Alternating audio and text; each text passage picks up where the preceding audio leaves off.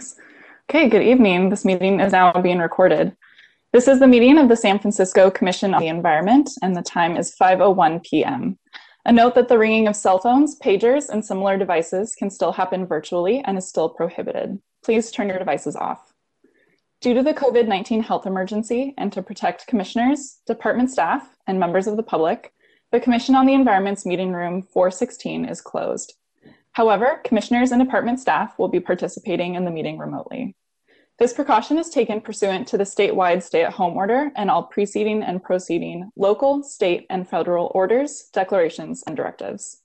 Commissioners will attend the meeting through video conference or by telephone if the video fails, and participate in the meeting to the same extent as if they were physically present. Public comment will be available on each item on this agenda. sfgovtv.org are streaming the number up at the top of the screen. Each speaker will be allowed 3 minutes to speak. Comments or opportunities to speak during the public comment period are available via phone call by calling 1-415-655-0001 and entering access code 146-595-1557. When connected, dial *3 to be added to the queue. Best practices are to call from a quiet location, speak clearly and slowly, and turn down any other devices. Alternatively, you may submit public comment in either of the following ways, either to the department's Commission Affairs Officer or at environment@sfgov.org. If you submit public comment via email, it will be forwarded to the commissioners and will be included as part of the official file. Now we'll call the roll. President Stevenson? Here. Vice President On? Here. Commissioner Bermejo? Here. Commissioner Chu? Here. Commissioner Sullivan? Here. Commissioner Wald? Here. And Commissioner Wan? Here. President Stevenson, we have a quorum. Excellent. Next item, please. All right, we'll move on to our next item, item 2, President's Welcome, and this item is for discussion. Check and make sure I'm still on. Okay. Hello, everybody. Good evening, and thanks to everyone who made it out to this meeting of the Commission on the Environment in a new year. Let me start by sharing some of the best practices for the meeting. As we have in our last meetings, if you haven't already done so, please, all members of the Commission, mute yourselves to minimize background noise. You'll have to remember to unmute yourself in order to comment. There are staff members in the background who will be managing the technological functions during this meeting so that we can switch from the presentations to whomever is speaking at the moment. Again, we ask everyone to be patient as we make those adjustments. All right, so friends, a lot has changed since we last met. President Biden signed an executive order to put us back in the Paris Climate Agreement. And through the magic of technology and some pretty incredible programming, I think, by their transition team, so many of us got to participate in our inaugural festivities, so many more than ever before. Friends and family members have been vaccinated in the last few weeks, and what felt like the longest January in the history of my entire life came to a close, and I'm sure a lot of you feel the same way. I'm really looking forward to the new year, to the new administration, and to a renewed hope for a better future for our people and our planet. On January 20th, our inaugural poet, Amanda Gorman, really inspired us all with her beautiful words. And in the midst of all of that beauty, a few lines really stood out for me. So I ask you to please bear with me because I'm not going to do justice to the beauty of her words in the way that she did during that time. But there was a specific passage that really struck me that I wanted to share tonight. She said, "We will not be turned around or interrupted by intimidation because we know our inaction and inertia will be the inheritance of the next generation, become the future. Our blunders become their burdens. But one thing is certain, if we merge mercy with might and might with right, then love becomes our legacy and change our children's birthright. So let us leave behind a country better than the one we were left." Those words, when she spoke them, struck me so forcefully that I spent a very long time searching around the internet for the full transcript of her poem. And I had to wait until the next day before I could find the whole thing. But when I started rereading it, it affected me just as strongly. And it strikes me really forcefully that it perfectly articulates our obligation as a commission, a department, and a city. Our inertia is the inheritance of the next generations, and our blunders are their burdens. So I, for one, don't want this time of COVID to be something of an excuse for inertia to keep us from doing what needs to be done for the climate. I want this to be the time where we change our children's birthrights and leave behind a country and a whole world better than the one that we were left. The exciting thing about this for me, and I think for all of us sitting here, is that we know so much of what needs to be done. We have a brilliant staff and we have a great commission, and we live in a city that often has the political will and the citizen support to get it done and to do it. So let's get to work. Tonight, I'm excited to kick off this year to say that we're bringing back the Environmental Service Awards after a year off, and I'm looking forward to our presentation and discussion around the resolution for the Ramatish Ohlone land acknowledgement. This seems like a meaningful way to spend our first meeting of the year and remind ourselves of where we are and our connection to place.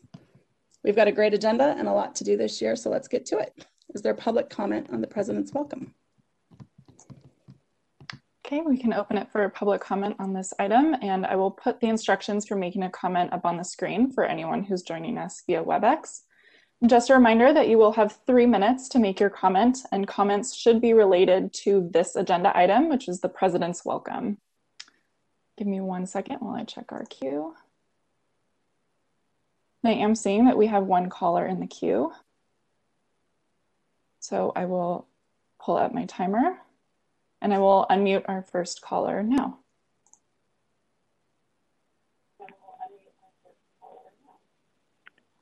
Commissioners, my name is Francisco da Costa. I am the Director of Environmental Justice Advocacy and have been involved with environmental issues for over 40 years.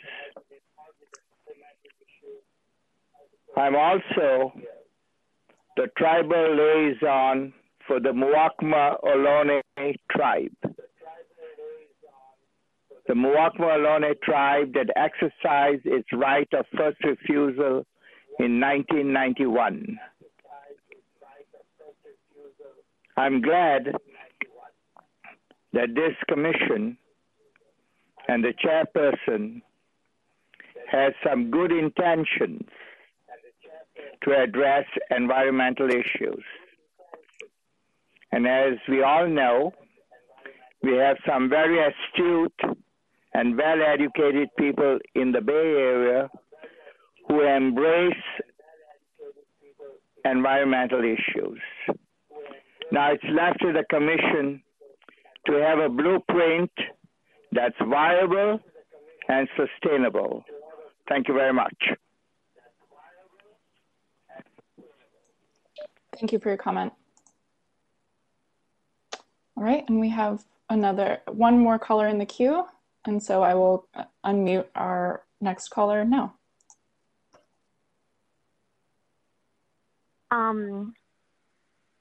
Yeah, I was very glad this commission is meeting. And this welcome, though, you know, I'm glad that Biden won, like probably most everyone else in San Francisco. But I don't see the point in having a welcome gushing about Biden in the inauguration. What does that have to do with, you know, what's happening in San Francisco? I mean, I understand that Biden's policies will affect San Francisco, but how does this directly relate to environmental policies in San Francisco? Like, you know, I feel like if, I know that, you know, the welcome is not supposed to be getting into the nitty-gritty of things and stuff, but I don't know, it just feels like partisan commentary that seems unnecessary and potentially alienating to the very small percentage of you know, people who are not necessarily fans of Biden or wanted certain other parties to win, but do care about environmentalism and improving the environment here in San Francisco and climate change and all that good stuff. And so, yeah, I don't know, this welcome, it just seemed kind of irrelevant to the purpose of this commission. I mean, if there was a way that this had tied back into what is happening in San Francisco, more clearly other than that, yay, Biden won, and yay, he's going to save us. That would have been nice. But, yeah, it just felt very partisan and not relevant. Okay. Thank you. Thank you for your comment. Okay, and we have another caller in the queue, and so I will unmute our next caller now. Can you hear me now? Yes. Hi, it's David Pilpel. I'm concerned about this proposed acknowledgement. I had a brief discussion with the director about this. I understand what's been explained to me about why I think it's, on the one hand, totally appropriate and useful, and on the other hand, a slippery slope. I get that we are presently in San Francisco, which was originally the home of others, and there are reasons for that involving history, good, bad, and otherwise.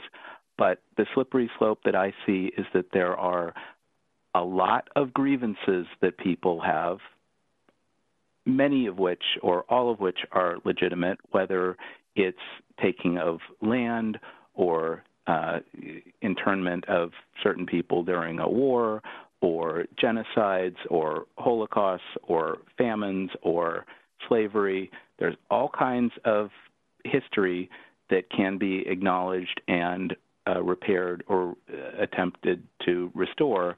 And when you start to acknowledge some, it suggests that you should acknowledge all. And since it's not really possible to acknowledge all, then you're necessarily excluding some.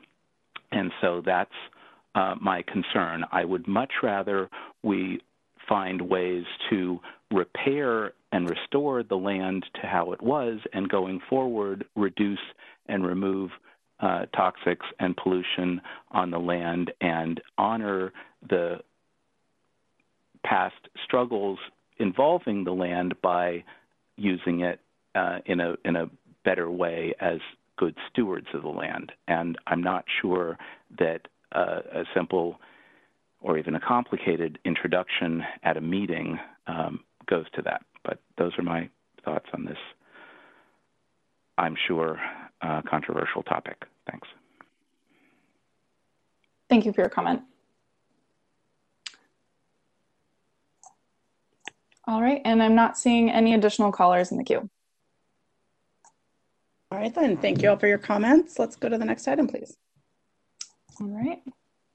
We'll move on to our next item, which is item 3, approval of minutes of the December 8, 2020 Commission on the Environment meeting. The explanatory document is the December 8, 2020 draft minutes, and this item is for discussion and possible action. All right, commissioners, is there any discussion on the draft minutes? All right. And just to remind, oh, Johanna, it looks like Commissioner Wald, your hand is raised in the participants on the side. I wanted to move that we approve. Excellent. I hear a motion from Commissioner Wald. Do we have a second? Second. Commissioner On seconded. Is there any public comment on this? I'm sorry, are there any discussions or changes that anyone wants to add to the? All right, so no changes to the minutes from the last meeting. Let's open up public comment. All right, I will put the instructions for making a public comment back up on the screen. And just a reminder that comments should be related to this agenda item, which is the approval of minutes, and you will have 3 minutes to make your comment. And I see that we have one caller in the queue, and so I will start the timer and unmute our first caller now. Can you hear me now? Yes. Okay. David Pilpel again. I'm sorry, my previous comments were in relation to item 6. I thought that's where you were. I didn't know that you were still on item 2. So as to the minutes from December 8th, I think where public comment is listed, the public comment should be prior to the vote, because in fact you take public comment prior to the vote, so it's confusing to see the vote and then public comment. The minutes seem a bit inconsistent with staff in some cases referred to by title, like Director Raphael, but then, so on page 2, Director Raphael introduced Jack Macy and James Slattery. Jack presented on the challenges, and then Jack answered questions. So, and then President Stevenson. So it goes back and forth with first name and last name. I don't particularly care which convention you use, but I think it perhaps should be consistent. If you don't want to change it this time, that's fine, but perhaps in the future to use a consistent convention. And then at the end of the minutes, let me see, page 8, it says the next meeting of the commission is scheduled for Tuesday, January 26th. That was with the old schedule with the change in the bylaws. That was item 7 of that meeting that made the next meeting of the commission tonight, February 1st. So perhaps the minutes should be changed to reflect that. Thanks very much. Thank you for your comment. All right. And I'm not seeing any additional callers in the queue. All right, seeing no more other callers, let's call the roll call vote, please. All right, President Stevenson. Aye. Vice President On. Aye. Commissioner Bermejo. Aye, sorry. Commissioner Chu. Aye. Commissioner Sullivan. Aye. Commissioner Wald. Aye. And Commissioner Wan. Aye. All right, the motion passes. And please, Katie. All right, we'll move on to our next item, which is item 4, general public comment. Members of the public may address the commission on matters that are within the commission's jurisdiction and are not on today's agenda. And so I will put the instructions for making a comment back up on the screen. And if you are calling in, please remember to press *3 in order to be added to the queue, and you will have 3 minutes to make your comment. Give me 1 second while I check our queue. All right, and I am seeing that we have a caller in the queue, and so I will unmute our first commenter now. Hi, my name is Daniel Tahara. I'm a resident of District 8. I want to thank you for having me today. I have 3 items I'd like to comment on that are not in this agenda. One is looking at the Climate Action Plan and rereading our Chapter 9 goals. I'm kind of dismayed to see that they are targeting reductions by 2050, which is long after all of us will be done with this commission and department and maybe even our jobs. And in particular, Chapter 9 dictates that we reduce emissions 40% by 2030, which, as we all well know, it's not nearly enough for us to be doing as a wealthy city. The world needs to be reducing its emissions by 50% by 2030, allowing for growth of developing nations. And so as we look forward to Chapter 9 updates, I really want to urge the Commission to ask for more aggressive targets that are really in line with the moment and the science. Second item is the Department of Environment commissioned a really great study on consumption-based emissions inventory. Had brought this up during the policy subcommittee in December. Would love to see some discussion and hearing on that in this body. And then lastly, as we look ahead excitedly to a Biden administration, I think it would be good for the department to identify ways in which we could use potential stimulus money, so shovel-ready projects that would improve the environment and particularly for what's important to me, climate. So whether that is doing grid upgrades, doing electrification, weatherization work, we should have a plan to use money if it comes. And I think that would be a really great thing for the department to be doing. Thank you. Thank you for your comment. All right, and I will unmute our next caller now. Can you hear me now? Yes. David Pilpel. So I'm not speaking now specifically on item 7, but just in general about posting of materials and attachments. I happened to be talking to Joe Salem this afternoon and discovered that the attachment for item 7 was the wrong attachment. It was the same document that was presented at the Operations Committee on January 11th. So the correct document, following my concern, was posted about an hour ago. So that gives the public less than an hour to review that document and perhaps compare it to others and form comments. Where there's an attachment, particularly if it's ready prior to a meeting, I think it's incredibly important in general, and especially now during COVID times, to post that document, check that it's correct, be sure that it's posted, and have somebody review that if necessary. Not having the right information available for the public is, not great. I mean, I could use other words, but let's just go with not great. So I hope in the future that those things will be caught and flagged and that attachments will be properly labeled and checked. Really important to me. Thanks very much.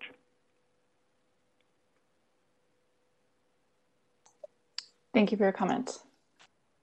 All right, I will unmute our next caller now. Hello, all. This is Chris, resident of San Francisco. I just wanted to talk about, some of the things I think this commission and the Department of Environment should prioritize for the upcoming year. So first of all, Chapter 9 update is absolutely critical. I looked through some of the budget documents and it looks like the department has some good ideas for how to refocus Chapter 9 on the various sectors that are producing most of the GHGs in our community. However, I am afraid this will not be effective unless the actual dates are moved upwards. So right now, Chapter 9 says that we need to reduce our GHGs by 80% by 2050. I understand Mayor Breed has a earlier date. I think it's 80%, a little bit earlier.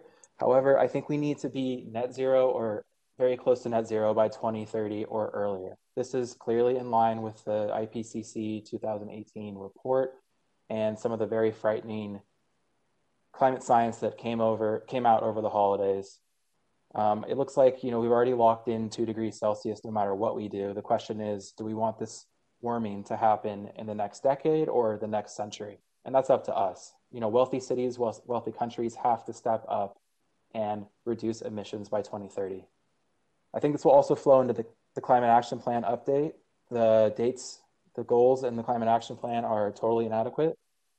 In addition, I'd like to see a hearing at this body, as well as the Land Use Committee of the Board of Supervisors on the new consumption report that was recently released. Finally, I would like to see the construction and demolition ordinance resubmitted to the Land Use Committee as soon as possible. I understand that the committee and the Department of Environment are working on various amendments, but I really think it's time's of the essence. We have to get this back into the committee. And most importantly, we need to add a carbon fee applied to landfilled construction and demolition debris to help fund equitable climate mitigation for communities in our city that are most impacted by air pollution and climate change. Thank you so much. Thank you for your comment. All right, and I'm seeing that we have one more commenter in the queue, and so I will go ahead and unmute them now. Yeah, I'd just like to make a general comment about San Francisco's attitude towards environmental policy. I think a lot of it tends to be shouldered by lower income individuals, whether that means that they have to work in, for example, whether they have to, rely on public transit that is unreliable, or if they have to work in, say, for ecology, or, we see a lot of, the lovely people who go around collecting bottles and stuff for us. A lot of the stuff, a lot of the policies that have been created to try to reduce our carbon footprint and all that stuff, a lot of that stuff ends up being shouldered by lower income individuals, whereas for the higher income individuals in our city, they continue going on their way, catching Ubers and, sitting in their having their nice work from home jobs. And, quite honestly, they don't recycle. I was talking to somebody the other day who was living on the street. He made a selling. Actually, talk to anybody who on the street, and there are people who hawk stuff that they find out of the trash. So yeah, there are people here who really don't recycle at all. So I think that there really needs to be something done about economic justice and how that can be integrated into environmental justice. So yeah, that's basically the brunt of my comment, I guess. Thank you. Thank you for your comment. All right, and I'm not seeing any additional callers in the queue. All right, then let's move to the next item, please. All right. Stop sharing, and we will move on to item 5, presentation of the Commission on the Environmental Service Award to Julian Potter. And this item is for discussion. All right, Commissioner Chu, can you kick us off, please? Yes, I will. Hi, everyone.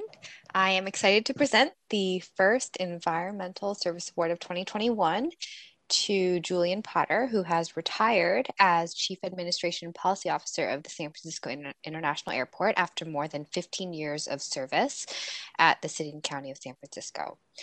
Her work has truly had a positive impact at the local, regional, and global level.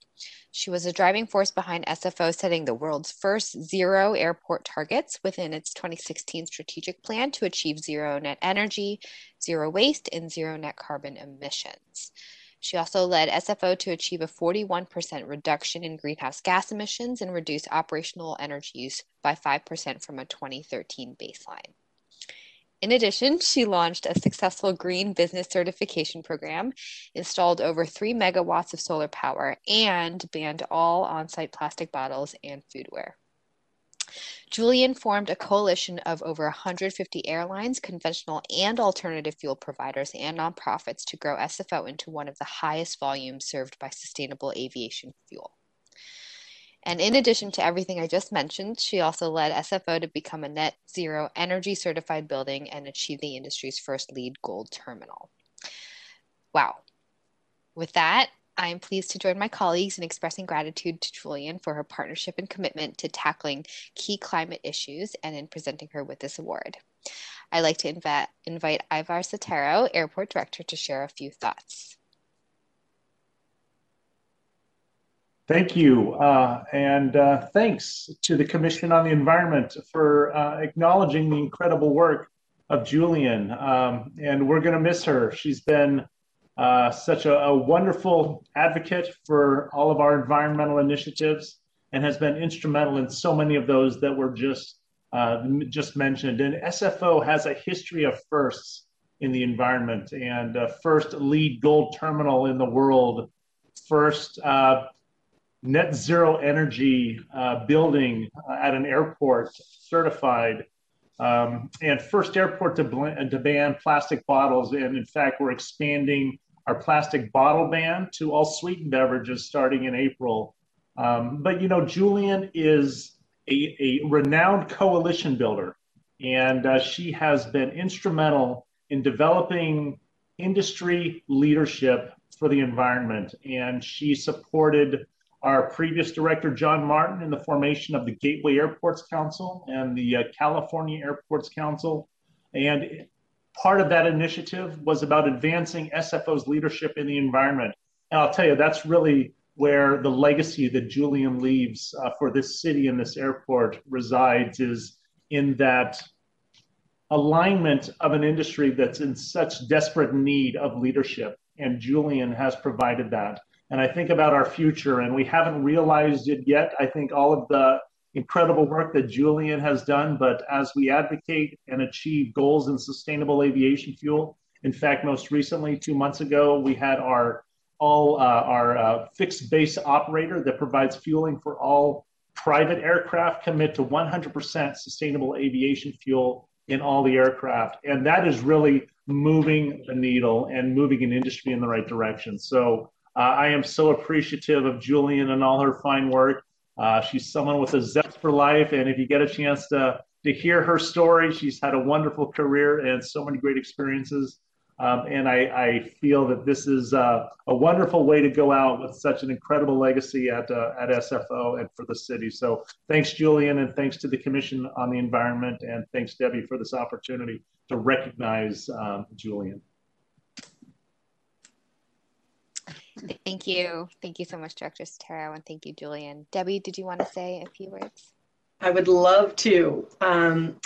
Thank you, Ivar. That was beautiful. And thank you, Commissioner Chu, for those very accurate and well-deserved words summarizing Julian. So when I think about Julian, I think of 3 words that summarize her to me, and that is curious, enthusiastic, and open. Curious, enthusiastic, and open. And that's that spirit. My guess is she was born with that spirit. When she was 24, she decided to drive across the country by herself all the way to Alaska and camp along the way. I can tell you that when I was 24, I wasn't even thinking about having the courage to do something like that. So that kind of curiosity she has, and that openness to whatever's in front of her, and that belief in her own capacity, and also the outcomes that she knows that the world is capable of, I think have served her incredibly well, and served us incredibly well in the city and county of San Francisco. Julian says to me, I'm not an expert in anything, but I'm happy to listen and be inspired. I'm not an expert, but I'm happy to listen. And I think it's that humility that underscores her openness and enthusiasm that has led to some pretty phenomenal things that Ivar just listed and that Commissioner Chu listed. The way she thinks about the airport as a city with all the opportunities and the challenges, and her willingness to be curious and find out about things she doesn't know. And then at the end of the day, bring everyone together in one room so that the system is represented so that the system can change. So Julian, I know that you're leaving behind an amazing legacy of how to get hard things done. And you've earned this fun times that's ahead of you, and you are going to be missed a whole lot. So thank you for leaving us in such better hands and better place than we were before you started. Thank you. Boy, I was kind of anxious coming onto the call, but you guys are all so sweet. This was pretty easy. My wife and I just drove all day from Sonoma down to Palm Springs. We're going to start out with 6 weeks here as a kickoff into phase 2 or 3 or 4 of our lives. But really, thank you. Thank you, President Stevenson. I really appreciated your opening remarks. And Commissioner Chu for getting through the resolution. The only thing I'll edit is it's not she, it's us. It's hundreds of us. As Deborah well said, I am an expert in nothing. Ivar is an aviation expert. Deborah's a scientist. I'm an organizer. And, but it's been a lot of fun pulling together the experts, if you will. I was asked to come down to SFO 15 years ago. And I remember saying, I don't know anything about airports or airplanes. I don't even know the name of the plane I'm going to fly on my vacation or and John Martin was like, it doesn't matter. What I need is somebody who cares about how to connect this great airport and make it sustainable. And I don't even think I understood what he meant when he said sustainable. It's like, well, SFO seems to be doing pretty good. And it's like, no, sustainable to the planet, making sure that how SFO as a footprint, as an organization, that its footprint leaves behind a sustainable planet, that its impact on its workers leaves behind people that have enough money to raise their families here and have a career, that its impact on the Bay Area and the governments that it serves, the 9 counties, that the economic largesse helps this region, and that's what sustainability is. And as a public agency, it's our responsibility to try and figure that out.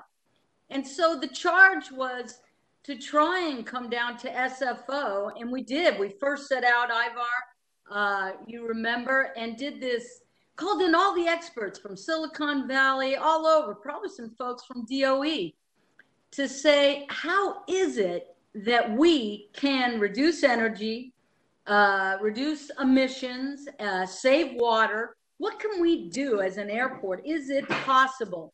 And we sat around for hours with all these really smarty pants people, scientists and presentations. We paid.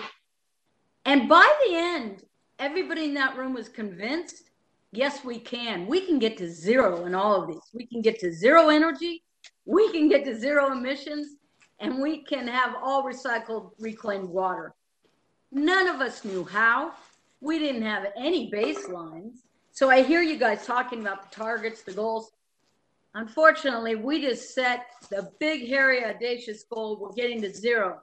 And what we found the real work is turning the page there and figuring out, okay, now how do we harness the energy of the 2,000 people who work for the city and county, all the engineers, the architects, the custodians, the analysts, financial people?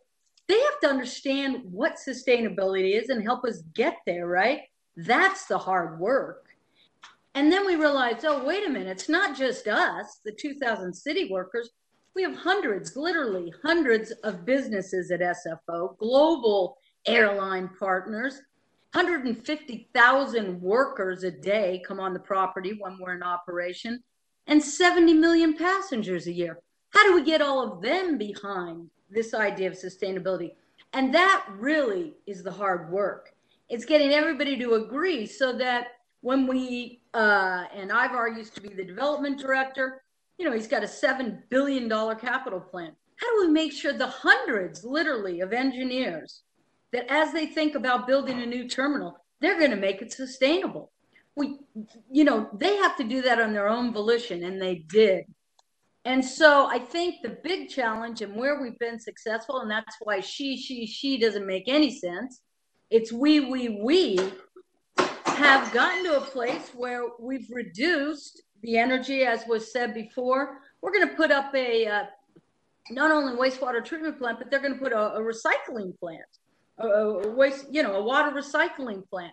And Debbie's team, I really have to give you a big shout out. Her expertise, she has brought her staff down to SFO.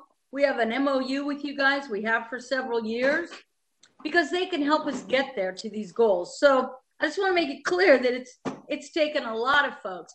And really, it's our worst skeptics that end up being the best. Now, Ivar, he really was the guy that hammered the plastic water ban through. He finally, when he became director, because we've been talking about it for a long time.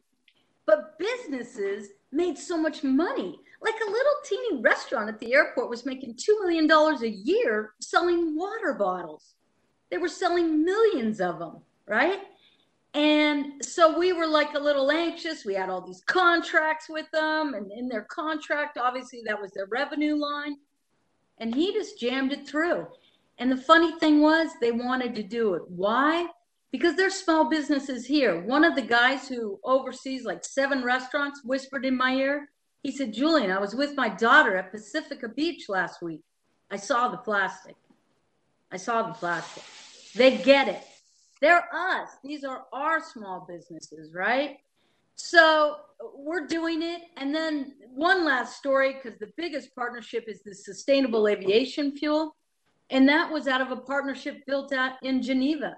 And it's a worldwide partnership, 150 people from across the world, everybody who is producing new sustainable aviation fuel built, made out of things like fats, oils, and grease, garbage, seaweed, sustainable. And we had Shell call me up and say, Julian, I want to join. And it's like, well, wait a minute, you're the guys making the Jet A. And, and then I thought, well, wait a minute, if Shell doesn't pivot and start doing sustainable fuel, nothing changes. I said, come on over. So they come to the meeting, everybody's a little suspect. What are they doing in here? And they said, Julian, can we meet with you afterwards? So I get into this conference room. It's all these white boys, executives on one side of the table. And they lean over and they say, you know why we're here? And I really was like, no, I don't really. And they said, because we don't want to be Kodak. We know the future is coming. And we're not going to sit around and act like it's all about petroleum. So all this to say, the people that I thought would be the hardest to convince to get on board and to participate in this are not. But they've got to be brought to the table. You have to have everybody there. We're going to keep our goals are going to be zero. And we do. Ivar has pushed as an engineer. He's much better than I was at target our dates, our plan, a strategic plan. But we're there, and we have hundreds of people pushing in that direction. And I feel very confident. And I just have to thank the leadership of people like you guys on this commission. And the people who call in and say, hey, I want more. I want more out of San Francisco. And Mayor Newsom and London Breed. And yeah, I'd have to say Biden. Because the one thing is, for me, he wrote an executive directive that came out last week. And he told every agency, I want you guys to go through and figure out how does your agency change policies to reduce climate. Reduce the problems that we're having with climate and to reduce energy. It takes that kind of commitment to make every agency, and that's what the airport did. We went through everything we touched and figured out how do we make this work. So it makes a huge difference. My only regret is that I'm not going to be there when there's a supportive leadership in Washington. I think it will be a lot more fun for all of you, and that's that. So thank you. Very honored that you guys called me up here after this long drive, and appreciate all that you do.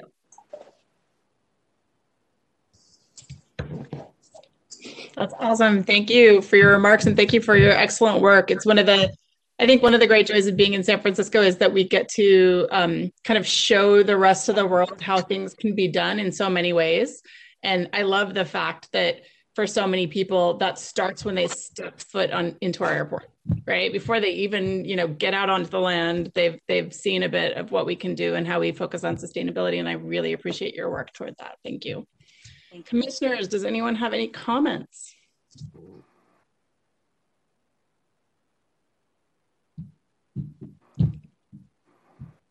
What President Stevenson said.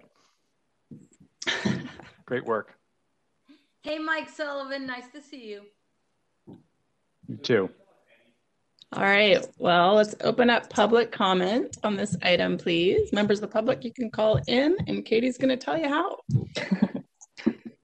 So I've just put the instructions for making a comment back up on the screen. And please remember that you will have 3 minutes to make your comment, and comments should be related to this agenda item, which is the Environmental Service Award to Julian Potter. Give me 1 second while I check our queue. And I do see that we have one caller in the queue. So I will start our timer and unmute our caller now. Can you hear me now? Yes. Great. David Pilpel again. So I think I first met Julian when she was in the mayor's office, and that seems like a long time ago now. SFO, the airport, is not just about operations and security. In addition to planning, engineering, finance, and administration, the idea of policy at airports is still a bit new, and Julian made it a thing for all of us. Using public agencies, their infrastructure and operations in a way that challenges people to do better as to air, land, and water is a necessary and positive agenda. As I said earlier, we need to be good stewards of the land and resources. None of us are here for very long, and we should try to leave things better than we found them. I think Julian has done that at SFO and for the city generally, and I appreciate her work and wish her well. Thanks. Thank you for your comment. All right, and I'm not seeing any additional callers in the queue. All right, then. Thank Let's you. move on. Thank you so much for joining us. Okay. Enjoy bye-bye. your time in Palm Springs. Katie, let's move to the next item, please. All right, we'll move on to item 6, review and vote on whether to approve resolution file 2021-01-COE on Ramaytush Ohlone land acknowledgement. The sponsor is Elmi Bermejo, Commissioner, and the speaker is Sharia Souza, Executive Director and co-founder of the American Indian Cultural District. The explanatory document is resolution file number 2021-01-COE, and this item is for discussion and possible action. Thank you, Katie. Commissioner Bermejo, go ahead. Yes, and let me just make sure that I am not perfect. Okay, well, thank you so much for that, Katie. As you all know, the Office of Racial Equity developed an action plan template for city departments that has a section specifically for boards and commissions. An action was added to that section of the template to pass a resolution to include an acknowledgement that is taking place on Ramaytush Ohlone land at the beginning of all meetings. This has already been implemented by the Board of Supervisors, as well as the Human Rights Commission and others. And it is really important, a very important next step for our racial equity work. I'm very excited to introduce Sharia Souza, who is the Executive Director and co-founder of the American Indian Cultural District. She is here to tell us more about the importance of this acknowledgement, why we need to elevate traditional knowledge, and how we can partner with her and the Association of Ramaytush Ohlone moving forward. But first, I'd like to take this opportunity to read the resolution in its entirety with the acknowledgement. I'd also like to note that an adapted version of the acknowledgement will be developed for Policy and Operations Committee meetings. And it goes like this. Whereas the San Francisco Commission on the Environment acknowledges that the Ramaytush Ohlone are the original peoples of the San Francisco Peninsula, and whereas the Commission on the Environment acknowledges that the area comprising the city and county of San Francisco was originally inhabited by the Yelamu, an independent tribe of the Ramaytush Ohlone peoples. And whereas the Commission on the Environment acknowledges that the Association of Ramaytush Ohlone has actively worked to research, expand public awareness of, and preserve Ohlone history and culture. And whereas the Commission on the Environment acknowledges that the Ramaytush Ohlone peoples have survived the brutalities of colonialism, enslavement, genocide, discrimination, racism, gender-based violence, theft, forced assimilation, and other atrocities driven by local, federal, and global governments.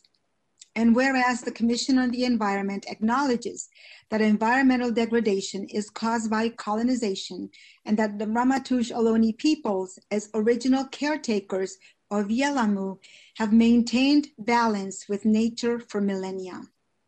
And whereas the Commission on the Environment acknowledges that early environmentalists and conservationists were part of efforts to forcibly remove people and deny indigenous wisdom, traditional ecological knowledge, and indigenous practices and rights to the land. And whereas the Commission on the Environment acknowledges that Ramaytush Ohlone peoples are not a mythical population of the past, but an integral and active community in the present San Francisco Bay Area region and beyond, whose ongoing exclusion and invisibility denied the greater Native American community inclusion and respect in San Francisco.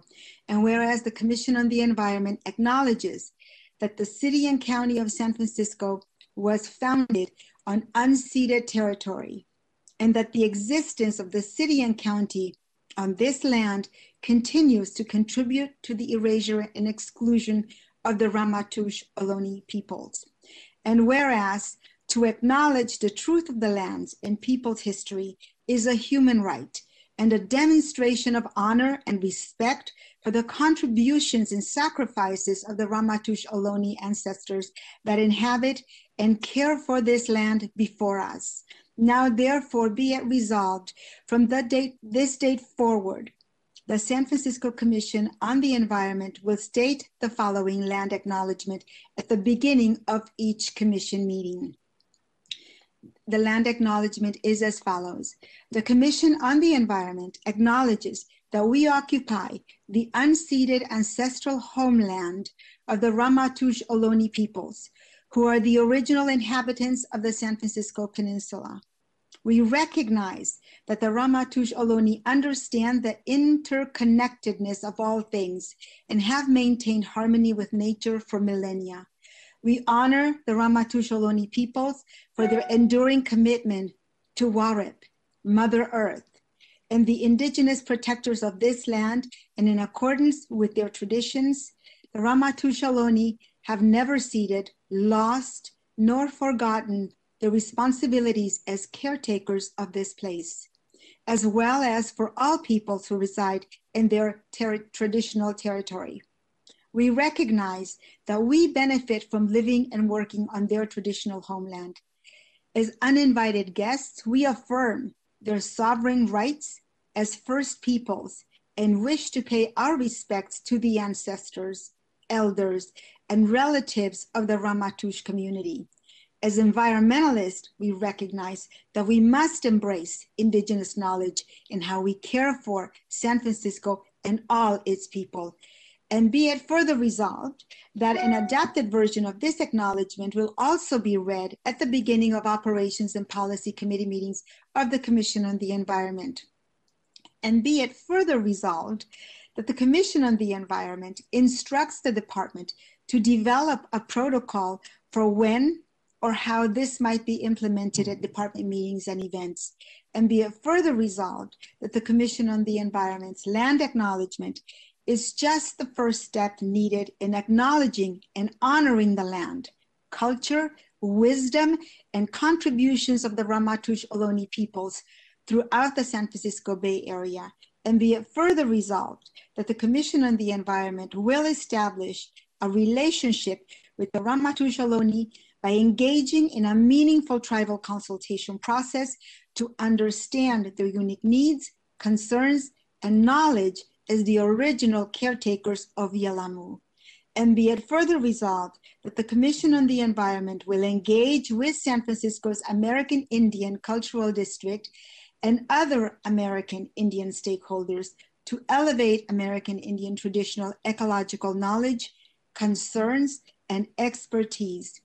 And be it further resolved that the Commission on the Environment urges all boards and commissions in the city and county of San Francisco to begin each meeting with the above land acknowledgement, which was approved by the Association of Ramaytush Ohlone. And with that, please welcome Shariah. Thank you, Commissioner, for reading that resolution, and thank you all for taking that time to put that together. Hello, everyone. My name is Sharia Souza Tatatas Pueblo Ute and Kiowa. I'm the Executive Director for the American Indian Cultural District. It's an honor to be here today on behalf of my Ramaytush Ohlone relatives, and they asked me to send their sincere gratitude to the commissioners for doing this important resolution to honor the Ramaytush Ohlone relatives. My Ramaytush relative, Greg Castro, also wants people to know that no matter where Ramaytush Ohlone people reside, they know that this is their home. They are proud to be connected to this area and that they carry an inherent responsibility as original caretakers to continue the traditional ways of caring for this land. That being said, we see this resolution as the first step to building a meaningful relationship with the Ramaytush Ohlone, American Indian traditional knowledge keepers. And we would like to thank the Commission on the Environment for committing to establish meaningful relationship in the following ways: to engage in tribal consultation with Ramaytush Ohlone people, to appoint a point of contact or liaison to meet with the Ramaytush Ohlone and American Indian cultural keepers, and to include traditional ecological knowledge moving forward in policymaking, planning, and climate change initiatives. By implementing these asks, you are ensuring that Ramaytush traditional knowledge, needs, and concerns are respectfully embedded in your planning process.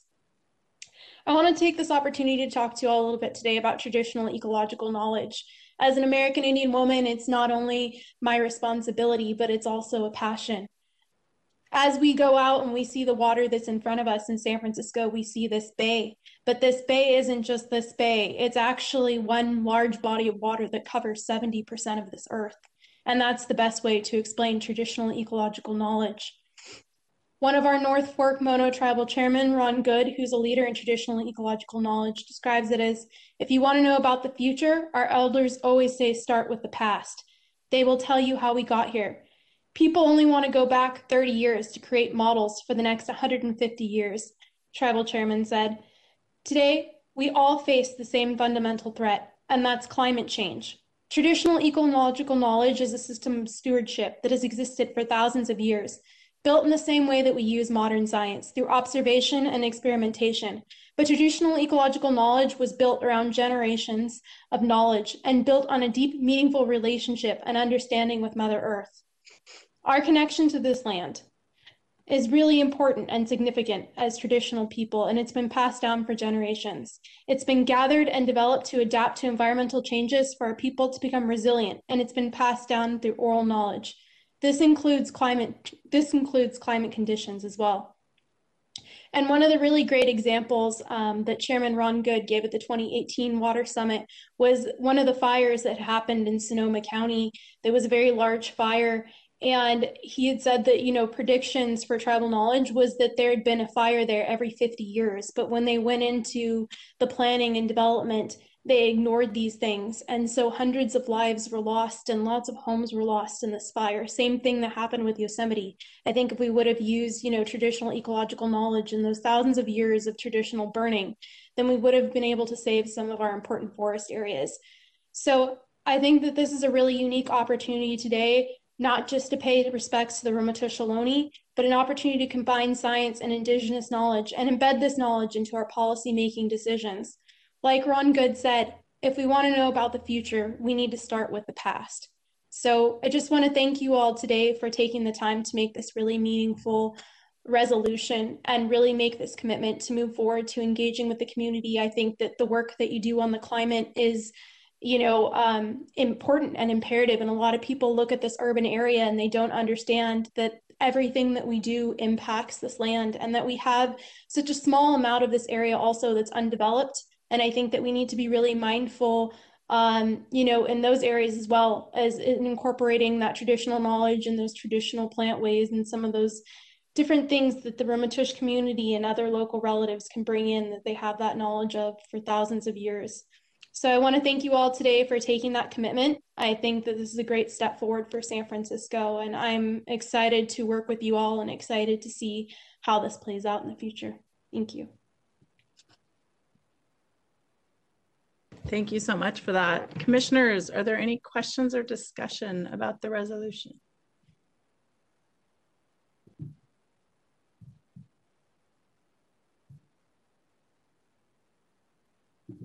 I don't see any little hands raised. All right, can we open it up to public? Oh, we need a motion first, please. Is there a motion in support of the resolution from a commissioner? Move to approve. Commissioner On. Is there a second? Commissioner Chu. Thank you very much. All right, we've had a motion and a second. Can we open it up to public comment, please? Right, I will share the instructions for making a public comment on this agenda item. And just a reminder, you will have 3 minutes to make your comment, and please remember to press *3 in order to be added to the queue. And I am seeing that we have a couple callers in the queue, so give me 1 second while I pull up a timer, and I will unmute our first caller now. Hi, Daniel Tahara again. I'm excited about this resolution and really appreciated the lessons that we have to learn. I did want to say that I think the best way we can acknowledge and honor the Ramaytush Ohlone people, although I don't want to speak for them, would be to actually learn from them and to take to heart their understanding of stewardship and the idea that humans are a part of nature, not apart from it. All the acknowledgments and words mean nothing if we don't follow up with action. We can't continue to endlessly consume and blindly enjoy the comforts of our wealth and be faithful to the resolution here. We can't merely green growth as we try to tackle the climate crisis or the economic crisis. We really need to radically reshape how we live in our relationship to the world around us.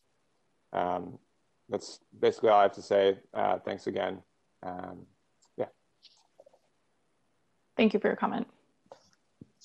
Okay, I will unmute our next caller now. Thank you very much. Good evening, commissioners, Shreya, and our previous caller. My name's Mary Travis Allen. I'm the president of the advisory board for the American Indian Cultural District. As we have seen in the past years, and even though this past presidency has denied over and over again the importance of recognizing climate change. And if people had listened to our traditional leaders and listened to how the original people respect the land and respect each other, we'd be in a better place. We don't live in the old ways. We exist in the modern world with all its complexities and challenges, diseases, and everything that has been brought on us and imposed on us. It's very important that we get your support on this resolution so that we can help the people here on this Ohlone land come back and also respect the land and reinvigorate not just the land, but the people. And I think that San Francisco can be that example in so many ways. Yelamu is here. Yelamu has always been here, such as the people. Thank you for your time, and I hope and encourage you to vote in the affirmative of this resolution. Thank you. Thank you for your comment. All right, and I will unmute our next caller now. Can you hear me now? Yes. David Pilpel again. So in addition to my earlier comments, if someone could connect this land acknowledgement to toxics reduction and zero waste goals for ratepayers who fund about half the department through the impound account to their garbage bills, then maybe I could get on board. Otherwise, I stand by those earlier comments. And just very briefly to Mary Travis Allen, who spoke before me, who I liked very much when she was at MTA. I think her recent efforts around several issues are causing much division in the city at a very tense time for everyone, and I hope she'll take an opportunity to think about that. Thanks. Thank you for your comment. Okay, and I am seeing that we have 2 more callers in the queue, so I will unmute our next caller and restart the timer now.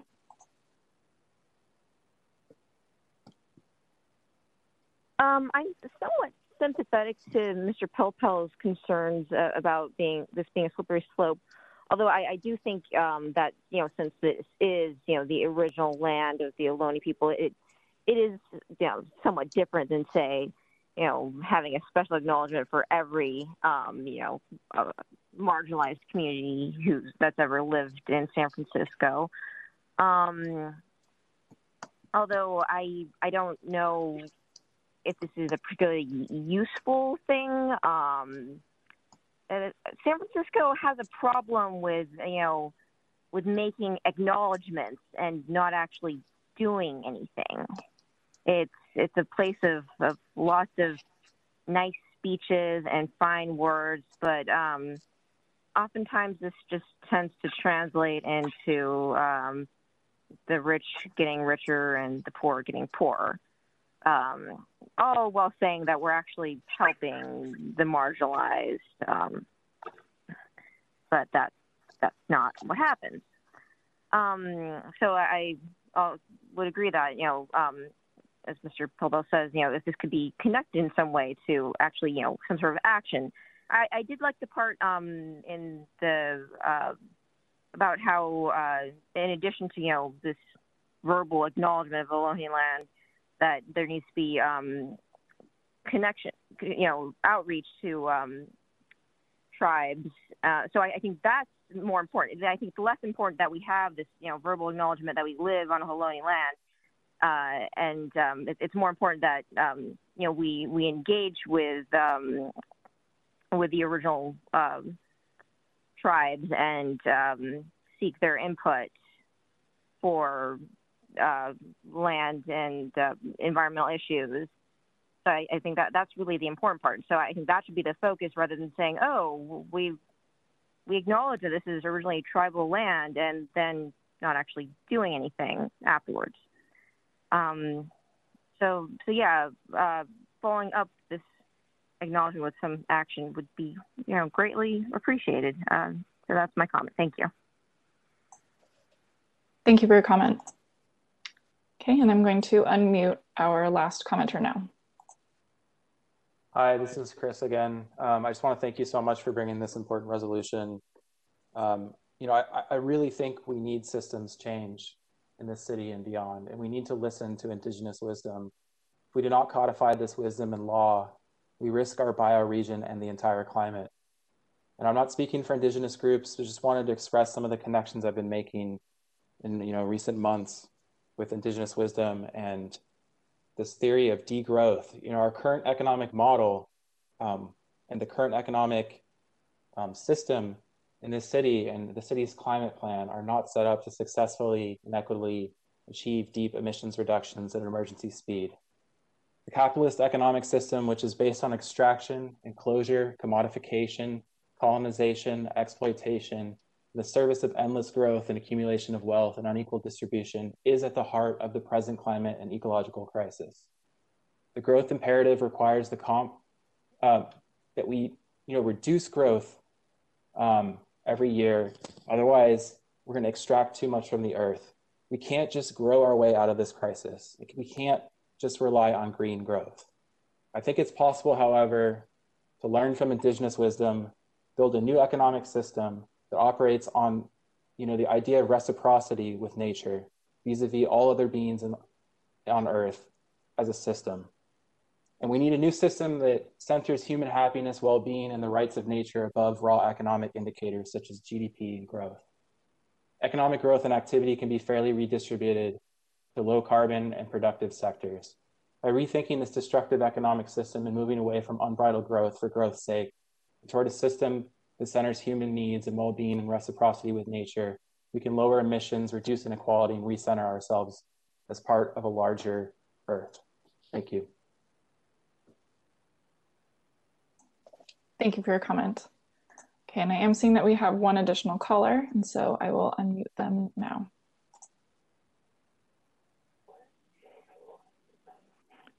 So, commissioners, I want to make a statement.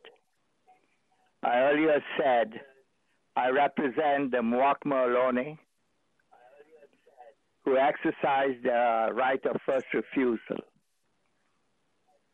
But if you go into our general management plan, the Muwakma Ohlone are mentioned, and you can read the details of why they are mentioned in the San Francisco General Management Plan. We, meaning all those who respect our ancestors, must first see that we do not allow the desecration of the shell mounds that are all over San Francisco.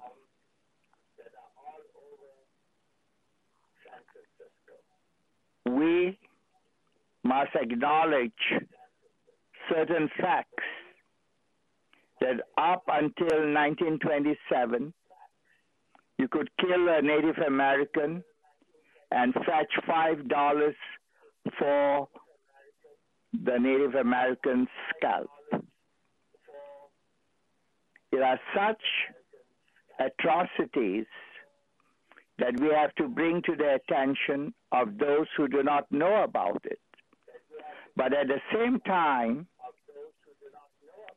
meet with the mayors, meet with the Human Rights Commission, which the Waccamaw-Ohlone have done. We have 2 commendations. They are mentioned in the General Management Plan, and it would be good not to reinvent the wheel, but to see what has been done, the foundation that has been established, so that with a clean heart, we can take everybody to a better place. Thank you very much. Thank you for your comment. Okay, and I am seeing that we have an additional caller in the queue, and so I will unmute them now. Hello, this is Casey Rio-Salisbury, and I'm a member of the public, and I work with the demonstration gardens. My recommendation is that the resolution be approved, and as we understand that our relationships aren't perfect, the resolution will be perfected or made more perfect over time, and by using it and by developing the relationships that have led to the position that we're in now, where our environment is in such need of repair. I think we have to look to ancestral knowledge about the land to find out what we need to do more equitably. And thank you for taking my statement. Thank you for your comment.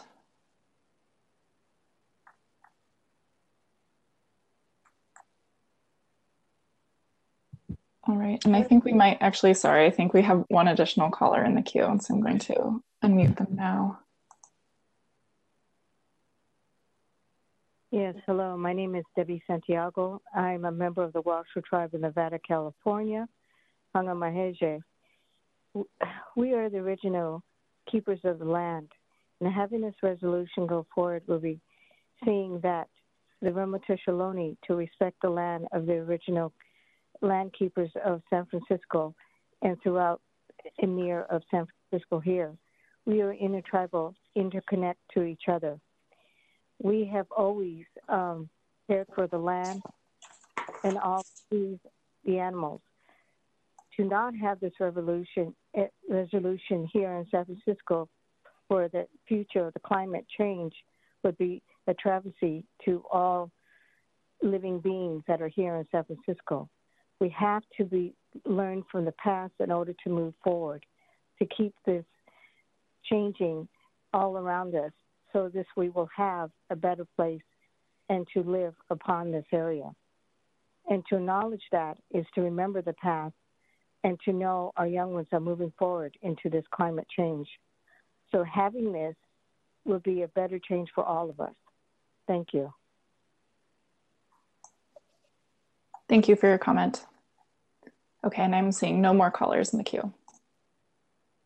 Okay, can we then move to a roll call vote unless there are other comments by commissioners or questions? All right, let's move to a vote, please. All right, President Stevenson. Aye. Vice President On. Aye. Commissioner Bermejo. Aye. Commissioner Chu. Aye. Commissioner Sullivan. Aye. Commissioner Wald. Aye. And Commissioner Wan. Aye. Okay. All right, the motion passes. Thank you all for your comments. Let's move to the next item, please. All right, we'll move on to item 7, review and vote on whether to approve the Department of the Environment's fiscal year 2021 to 22 and 2022 to 23 budget. The sponsor is Deborah Raffel, Director, and the speaker is Joseph Salem, Program Manager, Finance and Administration. The explanatory document is the draft Department of the Environment fiscal year 2021 to 2022 and 2022 to 23 budget. And this item is for discussion and possible action. Great. Good. Thank you. Thank you, President Stevenson. Thank you, Katie. So despite everything that changed in 2020, there is one thing that doesn't change, and that is the beginning of the year, we come to you with our budget. As you know, the Board of Supervisors enacted legislation aimed at increasing transparency of the budget process. And what they said was that commissions needed to have 2 public meetings talking about the budget.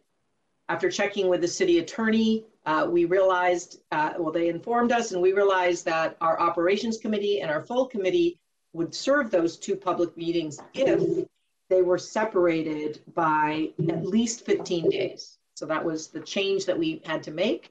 And that is why this full commission meeting is in early February, as opposed to back in January. So this is then that second meeting, that second public meeting concerning the budget. So I just wanted to set that context, and we will be hearing a high-level presentation from Joe Salem, and then we'll have time to, of course, answer questions or hear from the public. So with that, I'll turn it over to Joe. Thank you. Actually, I'm going to have you forward.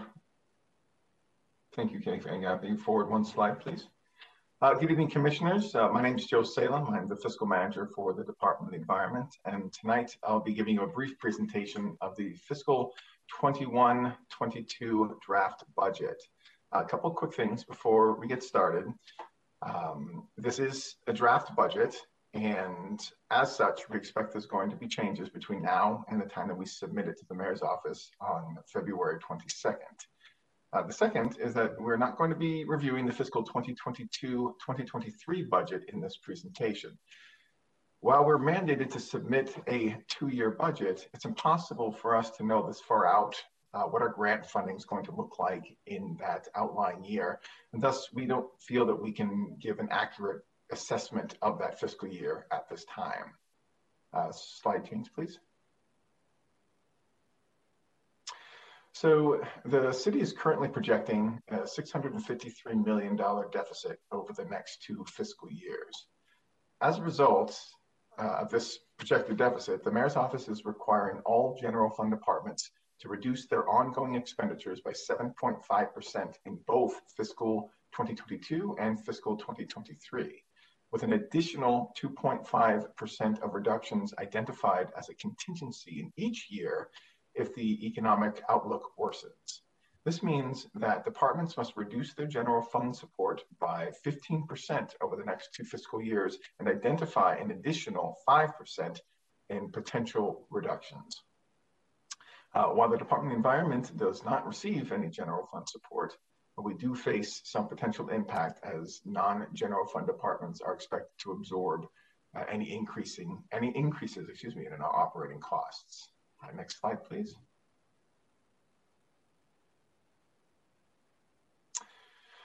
So in past years, we focused exclusively on our department's operating budget, but recently the Board of Supervisors modified the budget adoption process to require that all departments hold at least 2 public hearings on their proposed budget to ensure that the public has access to and input into the department's budget development process. I interpret the word proposed to mean our annual appropriation ordinance, or AAO budget proposal, as that is what we delivered to the Mayor's office on February 22nd. In light of this, I've included in this presentation a couple slides that show the AAO budget alongside our operating budget to give the most complete and transparent view possible of our budgeting process. So what is the difference between our AAO budget and our operating budget? Our operating budget takes into consideration the department's entire current projection for sources and uses in any given year. The operating budget includes funds being requested through the AAO process, which is what we refer to, or how we refer to the budget process, and funds that have been previously approved that will be utilized in the next fiscal year. These are typically grants awarded mid-year and appropriated through a board resolution process called the accept and expend process, mid-year interdepartmental work orders, and multi-year grants. So you can think of the AAO budget as a subset of our operating budget in that our operating budget always contains our entire AAO budget request. In light of this, I'm going to discuss our operating budget this evening with the understanding that our AAO request is entirely embedded in our operating budget. I feel this is the best way to provide the most comprehensive and thorough view of the budget process. Which brings us to the current slide. This slide shows side by side our current draft AAO proposal and our current operating budget proposal. As you can see, there's a large variance between what we are proposing in new funding, which is what the annual appropriation side illustrates, and what we are currently expecting in operational funding for the next fiscal year. Nowhere is this variance greater illustrated than in the grant review row. We currently expect to request about $464,000 in our AAO submission to the mayor's office, but we expect to recognize almost $6 million in operating revenue from grant sources in fiscal 2022. These side-by-side comparisons will hopefully show the magnitude of the variances and why we feel it's important to review our total operating budget. Turning to the operating budget, you'll see that we currently have a significant deficit for 2022 as it stands today. The majority of the $623,000 deficit is directly related to an increase in labor costs and to labor costs to the department and various grant and work order considerations. I should note that while this figure looks significant, and it is, it represents less than 2% of our operating budget. For context, we had a deficit of about $865,000 last year at this time. Slide change, please.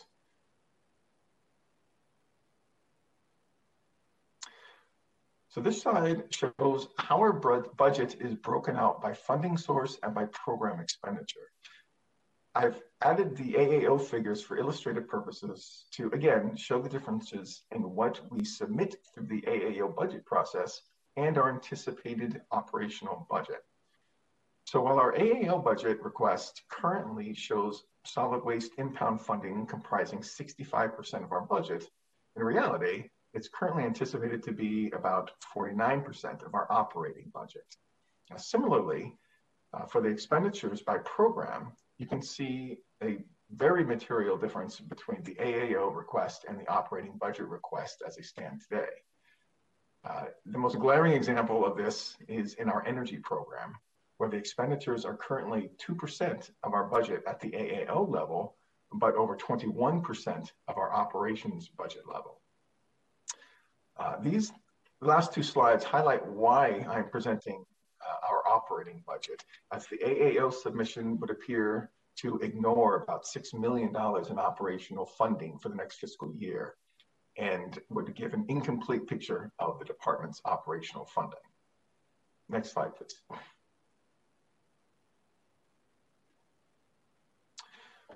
So this slide shows the year-over-year changes in the operational budget from the current fiscal year to the next fiscal year.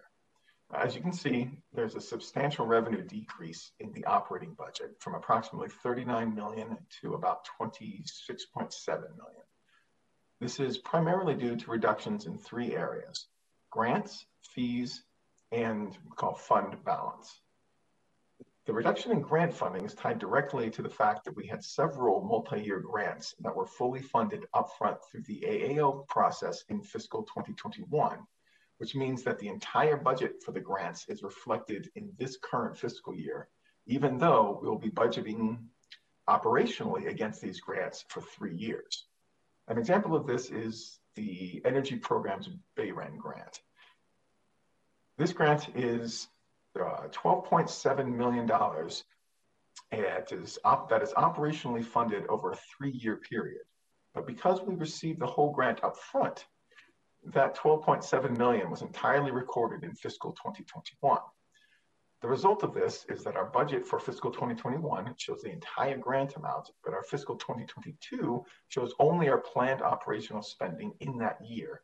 And the AAO budget will actually show zero, as from an AAO standpoint, the entire 12.7 million was recorded in fiscal 2021. Another area we see a big reduction is in the fees category, and this is due to a reduction in anticipated fees related to the cigarette litter abatement program. As you're probably all aware, the Department of the Environment passes through 100% of this funding to the Department of Public Works and the Tax Collector's Office. Finally, we see a reduction, really a closing out really of the fund balance category.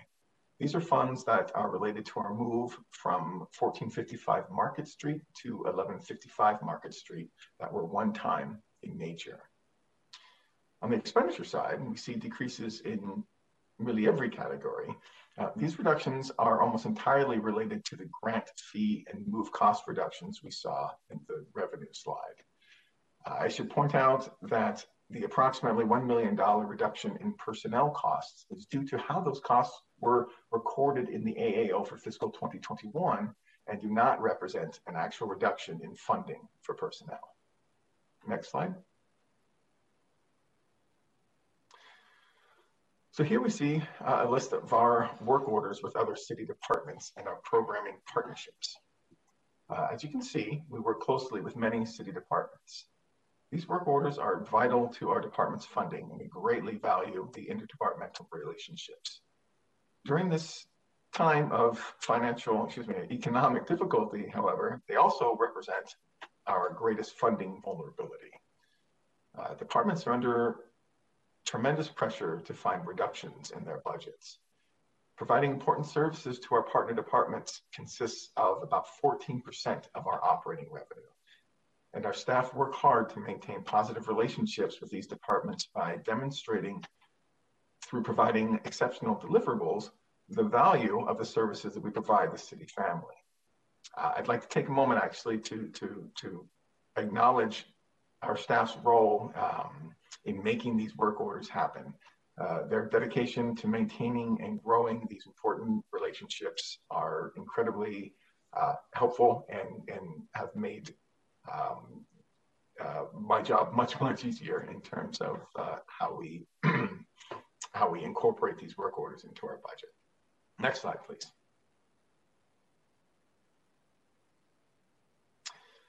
And these are the key dates for the budget process for 2021-2022. As you can see here, the next big deadline here is our submission of a balanced budget to the mayor's office on February 22nd. May will mark the beginning of the Board of Supervisors budget hearings.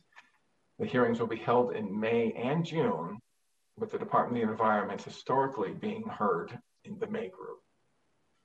The fiscal 2021-22 budget will be adopted on July 31st, and by August 27th, we, along with every other city department, will submit a letter to the mayor's office certifying that the budget was adopted and is adequate and that we do not require any supplemental general funding. Next slide, please. So we'll be working hard over the next month to balance the shortfall that we have, examining all of our expenditures and pursuing potential sources of additional revenue to close the gap. As we do not anticipate any cuts to service levels, we will be taking a look at our budget department-wide, identifying required expenditures and potential areas where we can reduce costs. We will also be aggressively seeking out new sources of revenue, applying for grants and seeking partnerships wherever the potential exists.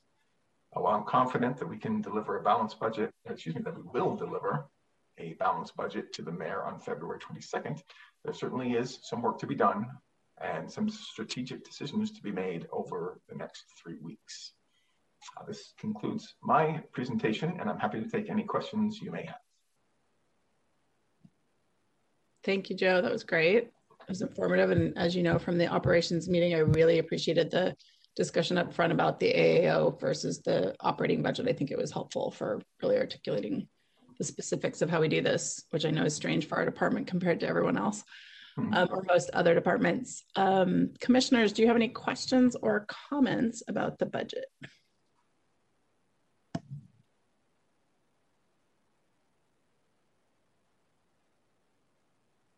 All right.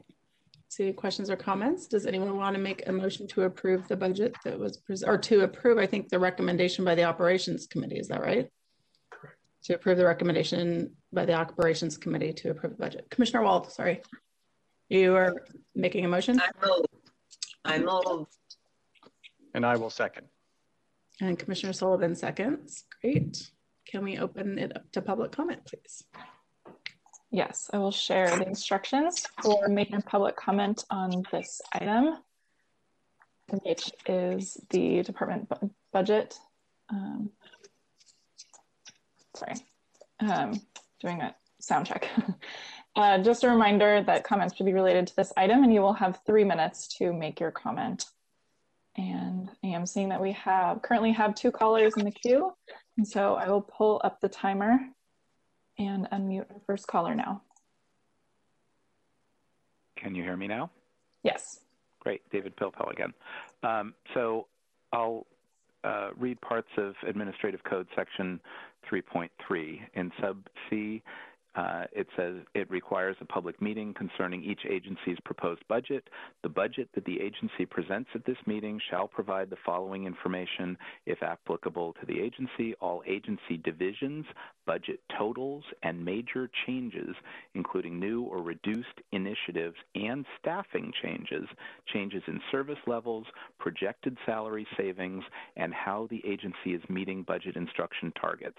The purpose of this meeting shall be to allow for public input into the agency's budget for the upcoming fiscal years prior to the agency's submission of a proposed budget to the controller.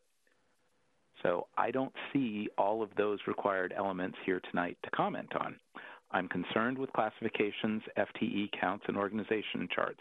I've asked for those details. I asked for them at the Operations Committee meeting. I'm also concerned with use of impound account funds and tying those funds to programs and outcomes for the ratepayers.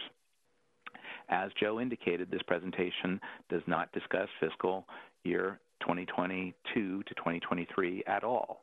Further, I can't tell from the presentation the risk as to work orders from other departments that are general fund or non-general fund supported. Even if the Commission isn't concerned about the details that I'm concerned about, the code requires certain content in order to have informed public participation on the budget. So I will continue to follow up, but I am disappointed that some of these elements don't appear to be here tonight. Thanks. Thank you for your comment. All right, and I will unmute our next caller now, and your 3 minutes will begin now. Hi, my name is Helena Barecki, and I live in D9. Can you hear me? Yes. Oh, yeah. Am I muted? Yes, we can hear you. I'm sorry. I live in D9 on Ramaytush Ohlone land, and I agree that we have to remember the past in order to move forward. It is especially pertinent to the budget process that the original peoples of this land consider the effect of their actions on 7 generations to come.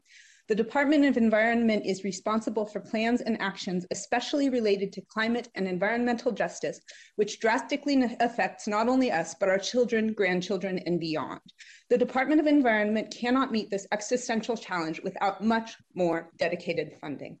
I ask the Commission today not to approve the proposed budget until further discussions can be had with the board and mayor to increase dedicated funding for climate, pollution reduction, and environmental justice efforts, especially in the time of COVID, where we know that air pollution is increasing hospital admissions and deaths, that climate-fueled fire disasters are worsening both the COVID crisis and housing crisis. We cannot afford to not fund the department charged with meeting the climate emergency. It is unconscionable that the Department of Environment has to rely on grants to do its literally life-saving work. We cannot recover our economy without tackling these intertwined climate, health, and pollution crises. The current budget asks for less than 1% of 1% of our city budget for SFE's climate program when California has literally been burning in January. It spends a tiny portion of that on environmental justice, just as we need to be doing more to address the racial inequities in our society. We cannot reduce the Department of Environment's budget right now. We must increase its funding and fully fund its work. I really appreciate the work that the Department of Environment does. It is extraordinarily important work. And we need to do more, better, and faster if we are to have a livable future. Please make sure this budget is increased, not decreased as it currently stands, and that the supervisors and mayor know that we can't afford not to fund our response to the climate and health emergency. Thank you very much for listening. Thank you for your comment. Okay, and I am now seeing that we have about 4 additional commenters in the queue, so I will unmute our next caller now. Good evening, Commissioners. My name is Paul Wormer, and I'd like to second what the previous speaker said about the need to adequately fund the department, especially with respect to climate change. This is a rapidly evolving area in terms of our understanding. The models have always predicted a high and a low range, and we are always coming in, when we look at the data, on the high range of how quickly things are getting bad. There have just been 2 recently released reports, studies, showing, for example, that the 1.5 degree goal, which the city has signed up for, requires dramatic, at least 50% reductions by 2030. We're nowhere near on target for that. It's imperative that the Department of the San Francisco Environment be resourced to manage this program for the city, because quite frankly, no one else is managing it for the city, and none of the other departments are tasked with the expertise necessary to understand the complex science, life cycle impacts, systems impacts that are needed to make rational decisions and give good guidance. So I'm extremely concerned that the funding is woefully inadequate to support the very complex problem that is arguably a focus of the city because of the climate emergency declaration. Thank you. Thank you for your comment. Okay, and I will unmute our next caller now. Hi, Commissioners. This is Chris again, District 3 resident of San Francisco. I just want to speak generally here. I understand that we're in a fiscal crisis right now, a fiscal emergency, money is tight, but we know generally the work that we have ahead of us, and it has to be on a 2030 timeline, at least. We need to update Chapter 9. I think you all know where we need to go. But in order to do that, we have to fund it. And, you know, we might not have the money now, but it's imperative that we submit to the Board of Supervisors and the mayor a list of how much it's going to cost to actually accomplish our goals at an emergency speed. If you speak to many of the supervisors, they're not even aware of what is necessary in terms of investment. And on top of that, you know, again, the money might not be there right now, but we need to think about, you know, bonds, taxes, fees at an emergency pace. And if we don't have this on paper laid out, then I'm not sure how we're ever going to accomplish our goals. And on top of that, you know, we speak about the Biden administration and how great it is that he's in power now. But if we're going to leverage that, we have to, you know, lay down on paper how much money we need so that Biden and Congress can actually procure that money. And the same goes for the state of California. We need to be showing our representatives in the state of California through the city government how much money we need to get this crisis under control. So I really hope that you can hold this over, you know, a little bit longer to get these words into some kind of letter or some kind of statement that could be sent in conjunction with this budget report. And if we can't do that, I don't know, I'm kind of at a loss for words here. This is just not acceptable to keep funding a climate emergency on grants and impound money. We need to expand the pot. Thank you. Thank you for your comment. All right, and I will unmute our next caller, and your 3 minutes will begin now. Hi, I'm Sarah Greenwald. I'm a constituent in District 2. And as a San Franciscan, I value the SF Environment Department because it can keep the city from making decisions that will cause a lot of suffering. For example, due to sea level rise, we didn't anticipate pollution we could avoid. SFE is really, it's part of our way towards climate sanity. And so we need it to be well-funded and strong. So I'm also concerned that the proposed budget just won't get us there. And I'm also asking you to not approve it yet until it can be discussed further with the board and the mayor. The proposed budget, that's asking for like 1% of 1% of the city's budget for the SFE climate program. And the city did declare a climate emergency in 2019, quite correctly. I don't need to point to any of the science for you folks. And SFE, they were strapped, they're having difficulty conducting the outreach that went into the all-electric new construction ordinance that passed last year. And that was great. And that had been a goal for 2030, so they, in a way, really outdid themselves, but needs a lot more to do. And outreach and community involvement are crucial. And to do that, they had to dig into grant funding for it because the city didn't fund it. And it disturbs me. The proposed budget asks for like half of 1% of 1% of the city's budget for environmental justice. And we need to be doing a lot more than that to address the racial inequities in our environmental practices. So please make sure that the mayor and the board can discuss the magnitude of the challenge and how much more is needed to prepare SFE to take it on, including, as Chris mentioned, at other levels of government. Thank you. Thank you for your comment. All right, and I will unmute our next caller now.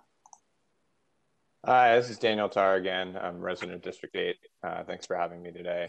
I want to echo a lot of the comments of the previous callers.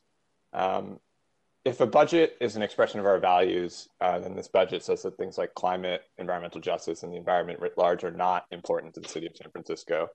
And that's not meant as a knock on the department, the individuals who put this budget together, and those who do really great work every day. But it is a demand that we do better. I've woken up every day the last 3 months with increasing dread and terror at my future. I struggle to explain to my parents and my partner's parents that the world that I'll grow old in will look nothing like the world in which they grew up, nor the world as it exists now. I'm terrified, and I'd never felt that before. And yet the budget put forward today allocates less than 1% of 1% of the city's budget towards the Department of Environment's climate program. The same for green buildings, and less than that for environmental justice. How are we supposed to reduce carbon emissions to avert catastrophic climate change on a shoestring budget? How can we ask SFE staff to take on such a daunting challenge while simultaneously spending time chasing down grant money so that they can do the work that we so urgently need? We can't. We need to do better. Please don't approve the proposed budget until discussions can be had with the board and the mayor about the need for increased funding, specifically general fund money. Now is the time to set a precedent. The moment requires it. Thank you. Thank you for your comment. All right, and it looks like we have one additional caller, so I will unmute them now. Good evening, this is Casey Asbury from District 6 and the Demonstration Gardens, and I'm speaking in favor of holding off on approving the budget until we can apply more pressure and influence to increase it. I am not critical of the department's construction of the budget. I'm critical of our public imagination for making sure that this department has what it needs to meet all of the increased challenges that we have to deal with. And if I recognize that in this time where crisis precedes almost every budgetary request,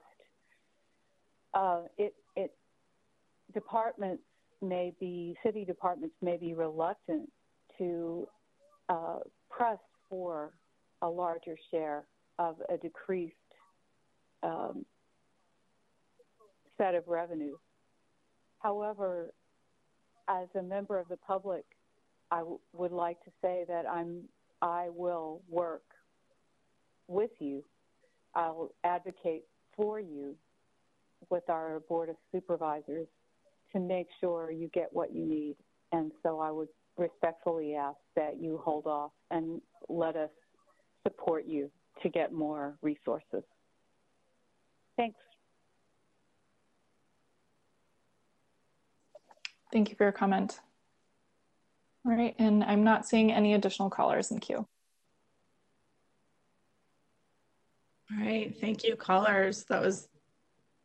I love public comment, and I love hearing the passion and the excitement from everyone that's calling in. Commissioners, are there any conversations or questions or anything that we want to discuss after listening to all that comment? Commissioner On.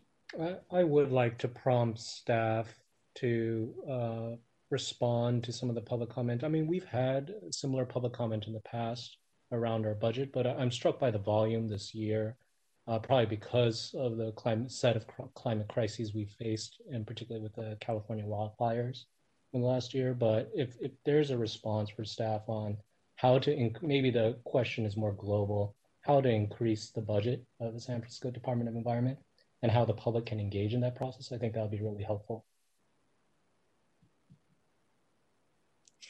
Debbie, why don't you answer, and then Commissioner Sullivan. Well, I don't know that I have just first I want to also react, if I may. That was a pretty amazing set of public comment. I was typing notes because some of the language that people used was so heartfelt and inspiring, I have to say.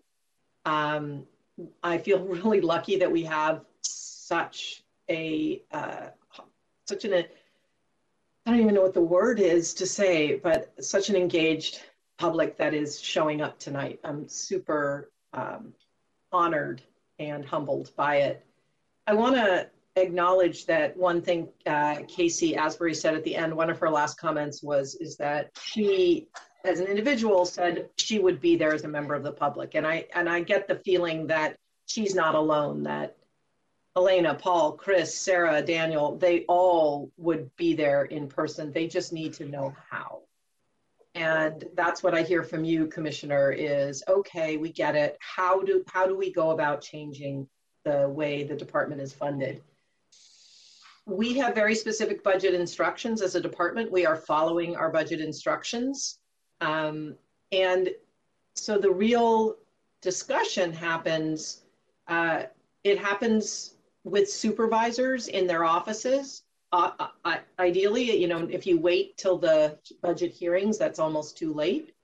It happens when the public weighs into their elected officials, whether it's your mayor or your supervisor, letting them know how you feel. The commission also has the ability to weigh in as appointees of the mayor and representing your city. And I have the ability to have those conversations as well. I would say that some conversations are better had outside of the public, and in terms of one-on-ones in meetings, and some of them are better had in the court of public opinion to drive change. I want to acknowledge what many of our speakers have acknowledged, that this is a particularly tough time for the general fund, that general fund departments were asked this year to make significant cuts. So much that we are worried about our work orders. Now we don't have any indication at this point that any one of them is very much in play, or we would have brought that to you. Our expectation is we will be whole, but we can't guarantee that until we see all of the names, so all of the numbers. So I'm also intrigued by the ask of one of the speakers to say, well, what would it cost? What would it cost? if you were going to really fund the Department of the Environment to lead on this, what does that number look like?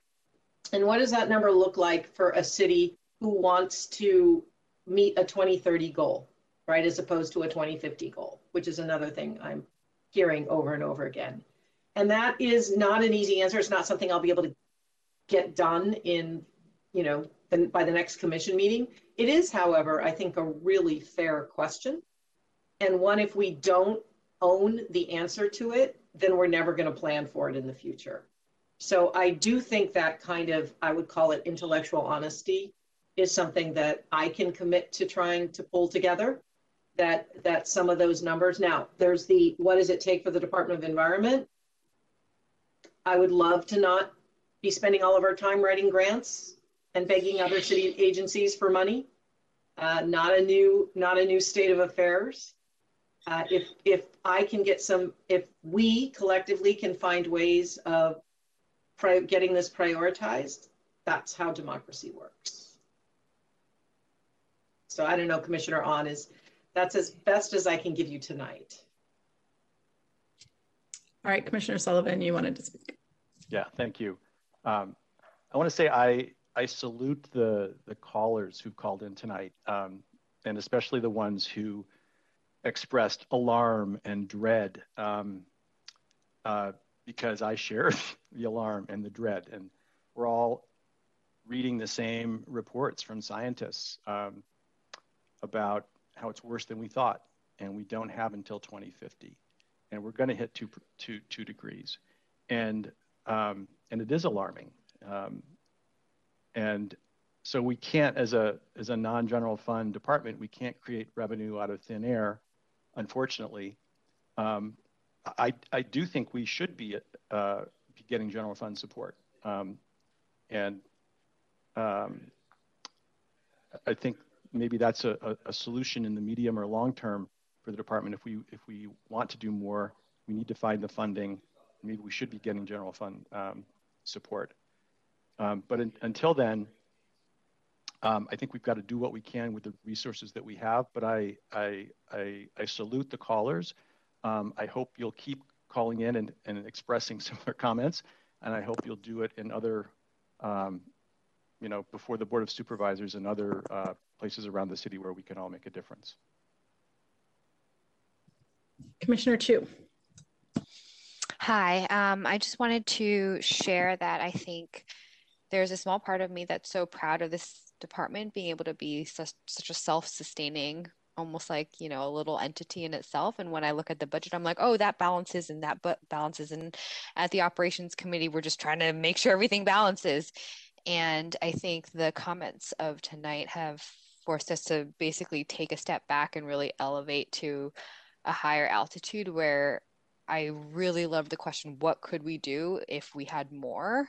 And I'm sure that's not a question that is welcomed all the time at budget meetings when it comes to different departments asking for different things and needing to be working within the constraints of everybody as a whole. So I hear that. At the same time, going back to Commissioner Stevenson's comment about the Biden administration, I do think that this, if any time, it would be now to think bigger.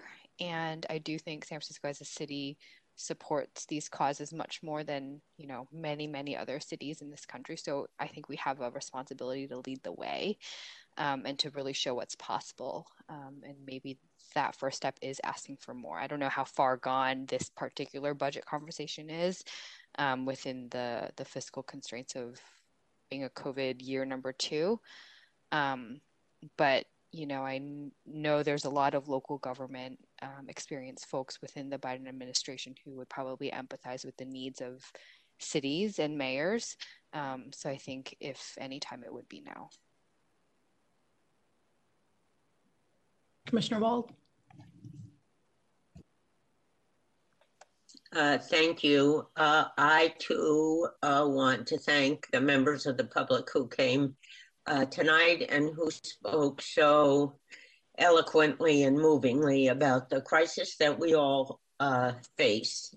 But I want to thank Debbie, our director, for her response to those comments, and particularly for her acknowledgement that the question of how much it will cost to do what the board and the mayor has instructed us to do, has put San Francisco on the record saying that we will do, is really critical. I thank the specific person who raised that point, and I hope, Debbie, that you will do the best you can as quickly as you can to give some concrete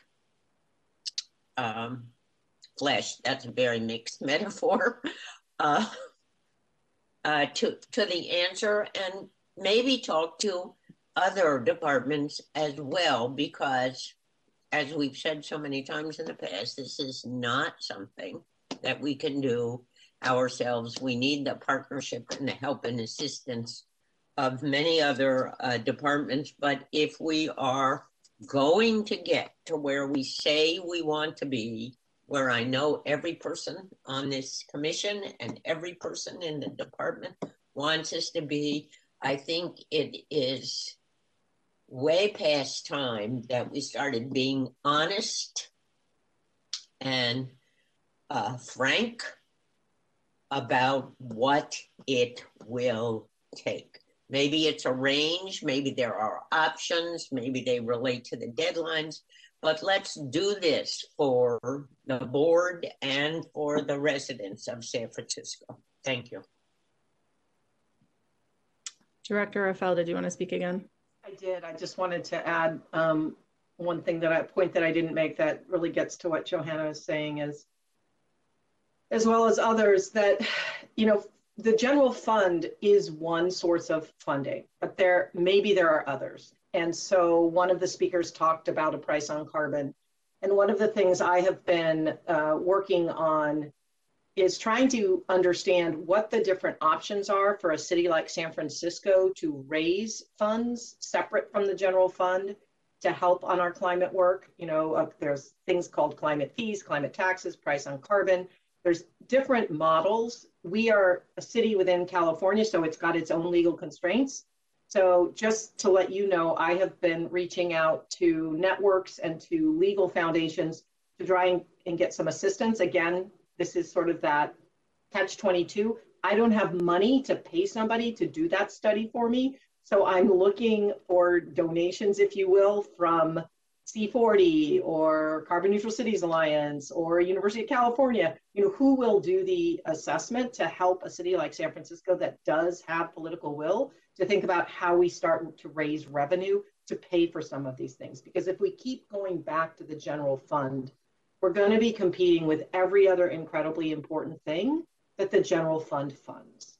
And years like this year, where we've got an incredible pressure on the general fund to respond to our pandemic needs, we're going to be fighting all the time. So we need to find a way to have revenue that is, you know, that is related to and helps us solve our climate problems, that doesn't put us in such an arm wrestle with everyone else. And again, I don't know what those are. I want to learn about them so I can bring something that is well thought out to the mayor's office before I just spout off with ideas. So just wanted to let you know that was, and then in terms of shovel ready projects and being ready for any stimulus money, believe you me, we've already put together documents we've shared with the mayor's office. I've shared them with the state of California to make sure we're all on the same page with the federal government. You know, we're ready to move if the money is there. Thank you. I still see some commissioners with their hands raised in the side. Do people want to speak again, or? All right. All right, so a few things I want to say. First is, Joe, thank you so much, because I know this is a huge lift every year, and I really appreciate the work that everyone in the department has done toward this budget and toward, you know, taking the instructions that we have and moving forward. I also am really compelled by the idea of putting together a plan for what would we do if. This is our, it's a moonshot that has to happen. So what would we do and how would we do that?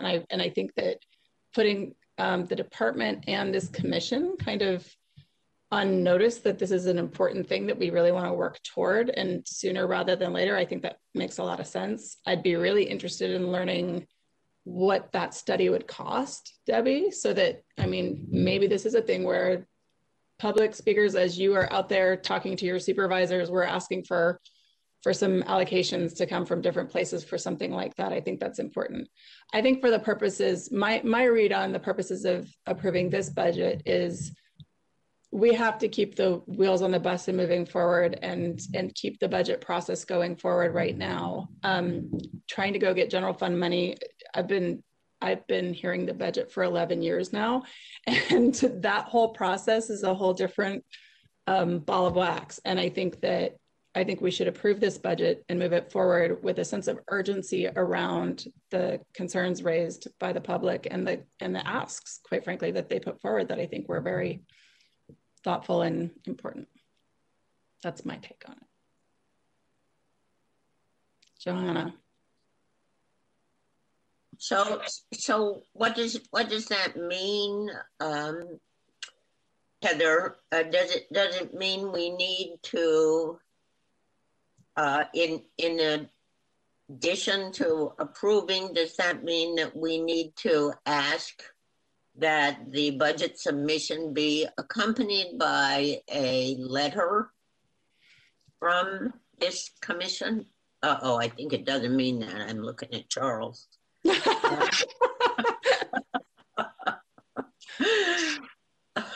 But I mean, if I think around the timing, when the budget's heard is May, right? So what I'm hearing, Debbie, from you is we can't pull this off before the next commission. I mean, we can't have a whole plan in place for how we would spend whatever money we could get. We don't even know what that money could be until we could do a study. So maybe, But can we convey how do we convey the urgency? How do we say, on the one hand, we've done what you told us, but on the other hand, you must understand that we cannot do, neither the department nor the city can do what you have otherwise asked us to do. Right. And you've got to come to grips with that, hopefully sooner rather than later. It would be a very short letter, but is that something that we should think tonight about doing? I'm very open to that. Debbie, I'm interested in your diplomatic approach and what your thoughts are on that. Yeah, I mean, I think the commission, I think you said it very well. The commission agrees that this is a thoughtful budget, is a budget that meets the instructions that was given to the department. And as the people who are fiscally responsible to make sure the department goes forward, it meets with your criteria. And you have concerns that this is a time, of great urgency, and you wanted to signal this concern and understand the context with which you're delivering it. And yet you would be remiss if you did not, as the Commission on the Environment, put this concern forward and hope to elevate it to discussions. And I think that would be absolutely appropriate. And frankly, I don't know that it would surprise anyone. So I think it would be perfectly, you're not gonna, the tone, I'm sure, will be respectful and urgent. Yeah. Commissioner Sullivan.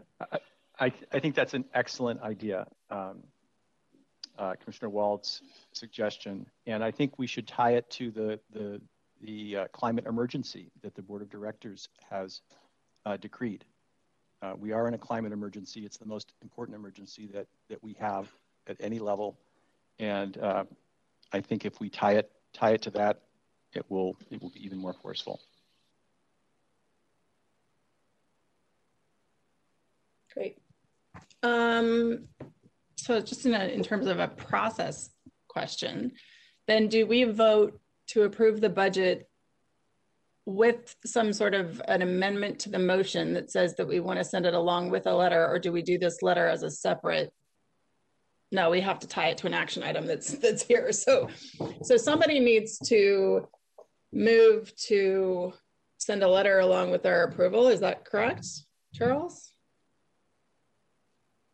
That is correct. I think what would be appropriate is, like you suggested, to tie this to the action item, and the part about writing a letter should be granting you the authority to write a letter summarizing the comments that were made today. Great. And that will then be submitted or transmitted to the mayor's budget office, which is where we're setting our budget next. Great. Commissioner Wald, do you want to make a motion to grant me the power to write a letter? All right. Can you? I so move. I second that. All right. Moved by Commissioner Wald, seconded by Commissioner Bermejo, that the president will send a letter alongside the budget, summarizing the comments made by the public who called in, expressing the need for more funding to be able to meet the climate emergency goals. All right. Then do we vote on the amendment first and then the full? That's the process. I think we vote on this motion and then we vote on the full budget, correct? Yeah, I think that would make sense. We need a vote to move the budget forward. And as part of that, there's what I'm calling an auxiliary motion to send a letter. And so I know I said tie, but I think if we just take them separately, I think that should be fine. Great. All right. So Katie, I think we should do a roll call vote on the letter amendment. And then we should vote on the commission approving the budget. Okay, sounds good. So I'll call the roll call vote to on the amendment with the letter. President Stevenson. Aye. Vice President On. Aye. Commissioner Bermejo. Aye. Commissioner Chu. Aye. Commissioner Sullivan. Aye. Commissioner Wald. Aye. And Commissioner Wan. Aye. All right, the motion passes. Let's move on to a roll call vote for the approval of the budget. Great. President Stevenson. Aye. Vice President On. Aye. Commissioner Bermejo. Aye. Commissioner Chu. Aye. Commissioner Sullivan. Aye. Commissioner Wald. Aye. Commissioner Wan. Aye. All right, the motion passes. Thank you. And thank you again to the public for your thoughtful comments. Appreciate it. And thanks, Joe, as always. Next item, please, Katie. All right, we will move on to our next item, which is item 8, review and vote on whether to approve Commission on the Environment 2020 annual report. The speaker is Charles Sheehan, Chief Policy and Public Affairs Officer, and the explanatory document is the draft 2020 Commission on the Environment annual report. And this item is for discussion and possible action. All right, Charles, thanks. Thank you, Katie. Thank you, commissioners. As you know, we do this every year, and as I was reminded by Commissioner Wald that the first time we did this, I believe in 2019, it was my first annual report. We have to do this because there's a requirement. There's an ordinance that says that commissions have to produce annual reports. And so that's first and foremost the main reason why we do it. But I also think it's a good look back at the year that has passed. And in December, when we're also putting together the year that is to come, it's kind of nice to see where we've been, which helps us guide maybe where we should also go next. And so I've always found it to be a useful exercise, and I hope the commissioners do as well. As you know, 2020 was a more challenging year for any number of reasons, particularly, related to COVID. And so the pause in commission meetings in the middle of the year meant we had a little less material to work with. And so the process to put together the annual report this year was a little more rigorous than it usually is. So I do want to call out our prime author, Katie Chancellor, our Commission Affairs Officer here with us today, our graphic designer, Mark Nicholas, Commissioner Wald, who always offers to do some proofreading for us. Thank you. And of course, our artist in residence, also a commissioner for the Department of Environment, Commissioner Ahn, who provided artwork for us this year as well. So thank you, all of you, to your contributions. I'm going to quickly scroll through the annual report very quickly. Katie, can you put up to the screen? Thank you so much. Hold up. So as you see, the first page, Commissioner Ahn's artwork. Katie's next page. Again, standard from year to year. It's kind of a standard formula, and so you'll see our mission statement on this page. Next page, Katie. The letter from the Commission President, again, a standard item we include in every annual report. Next page. Again, here is the appointment or reappointment section. Last year, we had a wave of appointments and reappointments. This year, we only had one, Commissioner Bermejo. And I believe for 2021, we will also only have one. Next page. And this is where we get to our commission highlights section, and there are multiple sections within this section. The first is our Green Business Award ceremony that we host in February or March. It was, I think, the last of the department's main events before we moved into a more COVID lockdown type era, and so it was kind of nice to see what we hope to get back to by looking back at the past. Next page. Continuing on with commission highlights, I also want to point out what I think is important to note was that this commission, along with many other commissions, went virtual. And you'll see that in the picture on the left-hand side of the page. Snapshot of all of us going virtual. Many commissions did it differently. We use WebEx, some use Teams. And so we all found our path to make sure that we once again could bring in the public. Next page. Talk a little bit about our ongoing racial equity work at the commission and the department. We mentioned the all-electric legislation that the commission weighed in on with the Board of Supervisors. Next page. Here we spotlighted Commissioner Ahn and Commissioner Wan for their work installing the air quality sensors during the fires that raged, and I think that was in August and September of this year. Next page. That was our first and I believe last environmental service award for the year. And I'm excited in 2021 that we are going to restart that program. I'm glad we could have Julian Potter here today as our restart for that program. Next page. I believe this page and potentially the next page, if you want to go to that, Katie, this lists the legislative summary, all the items that the commission passed, and then the final page is, of course, the end of the document, it looks like. So again, thank you to all those that put this together, and I'll take any questions or comments now if you have them.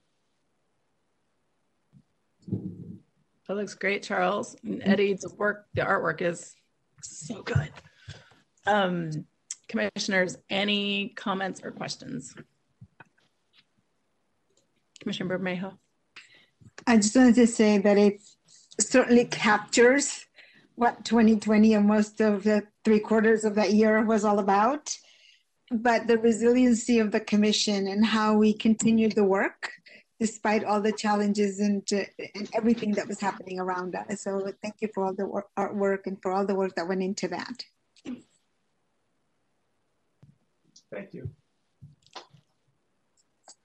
All right, then can I get a motion to approve the annual report, please? So moved. Commissioner Sullivan, can we get a second? Second. Is that Commissioner Wan? All right. Moved and seconded. Can we open it up for public comment, please? Yes, I will share the instructions for making a public comment on this item, which was the Commission Annual Report for 2020. Just a reminder that you will have 3 minutes to make your comment. And please remember to press *3 in order to be added to the queue. And I'm not currently seeing any callers in our queue, but we'll pause for a few seconds in case anyone would like to call in at this time.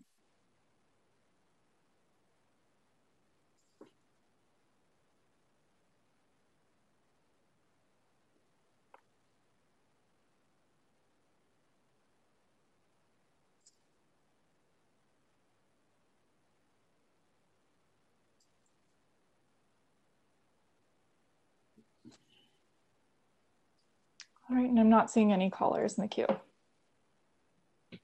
Okay, then let's move to a roll call vote, please. All right. Okay, President Stevenson. Aye. Vice President On. Aye. Commissioner Bermejo. Aye.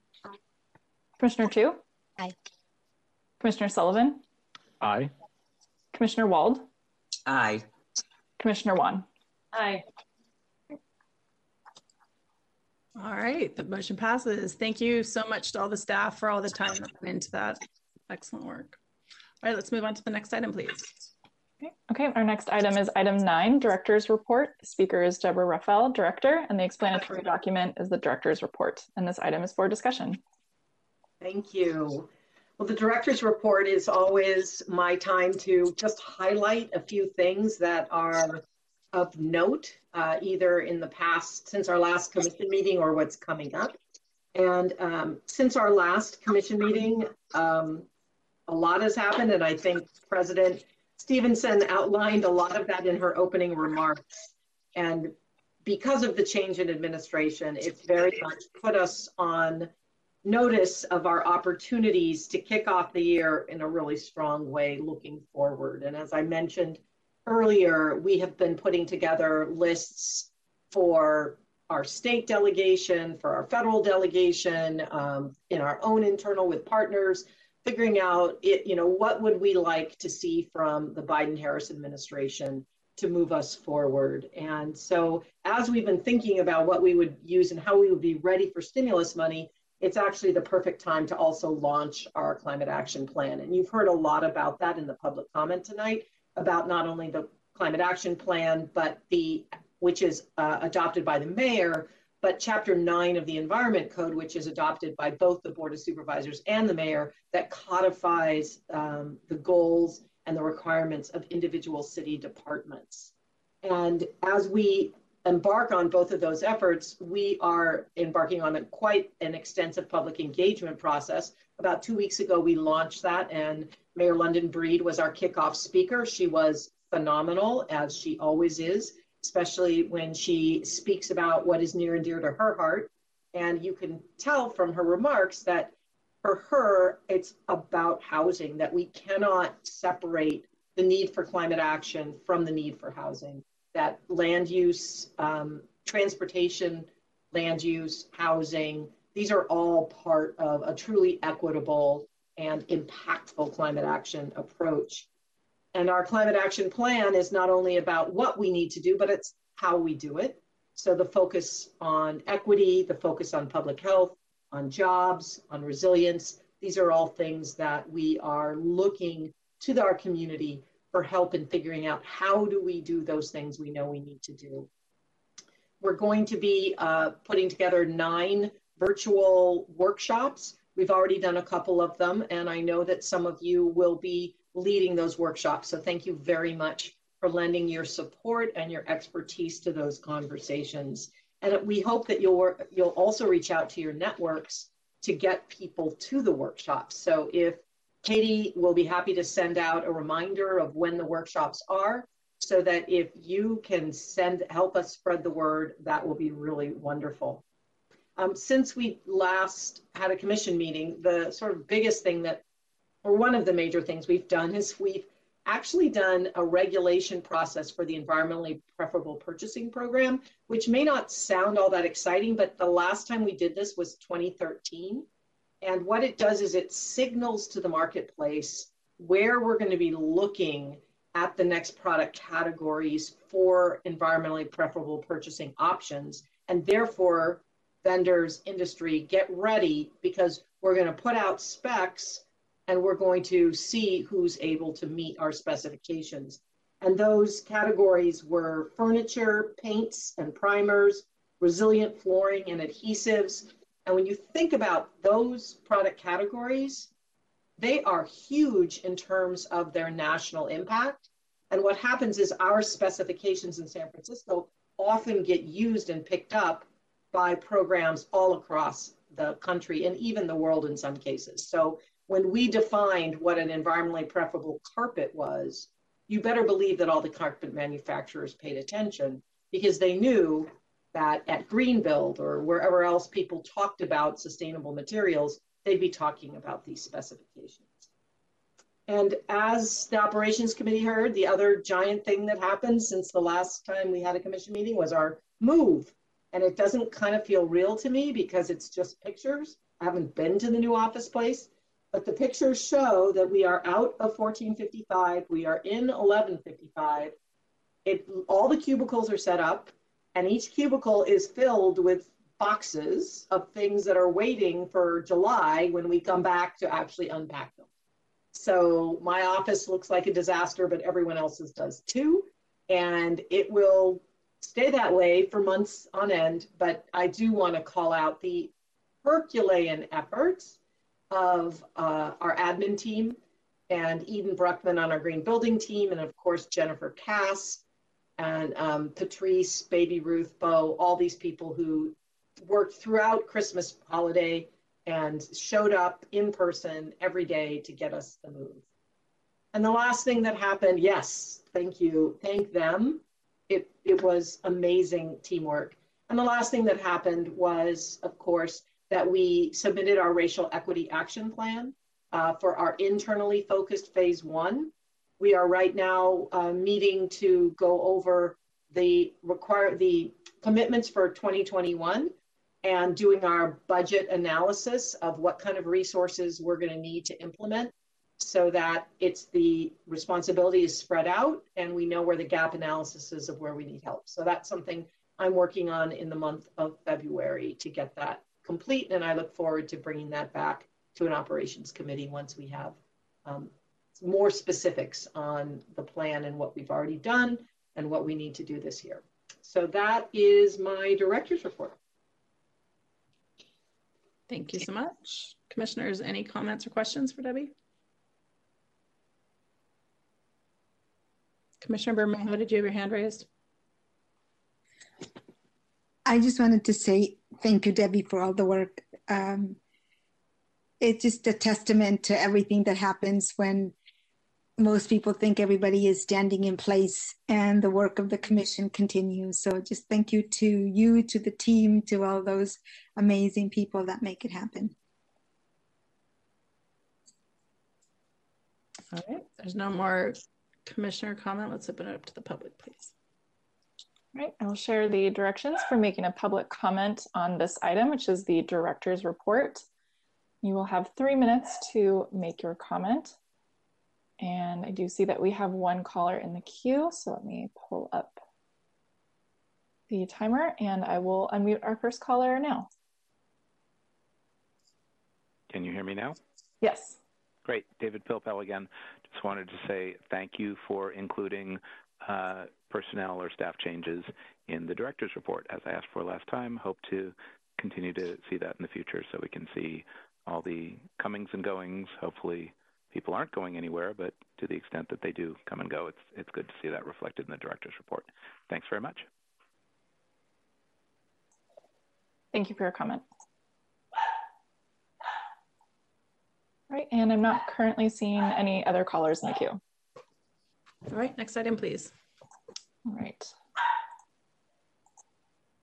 Okay, we'll move on to item 10, nomination and election of Commission on the Environment President and Vice President. And this item is for discussion and possible action.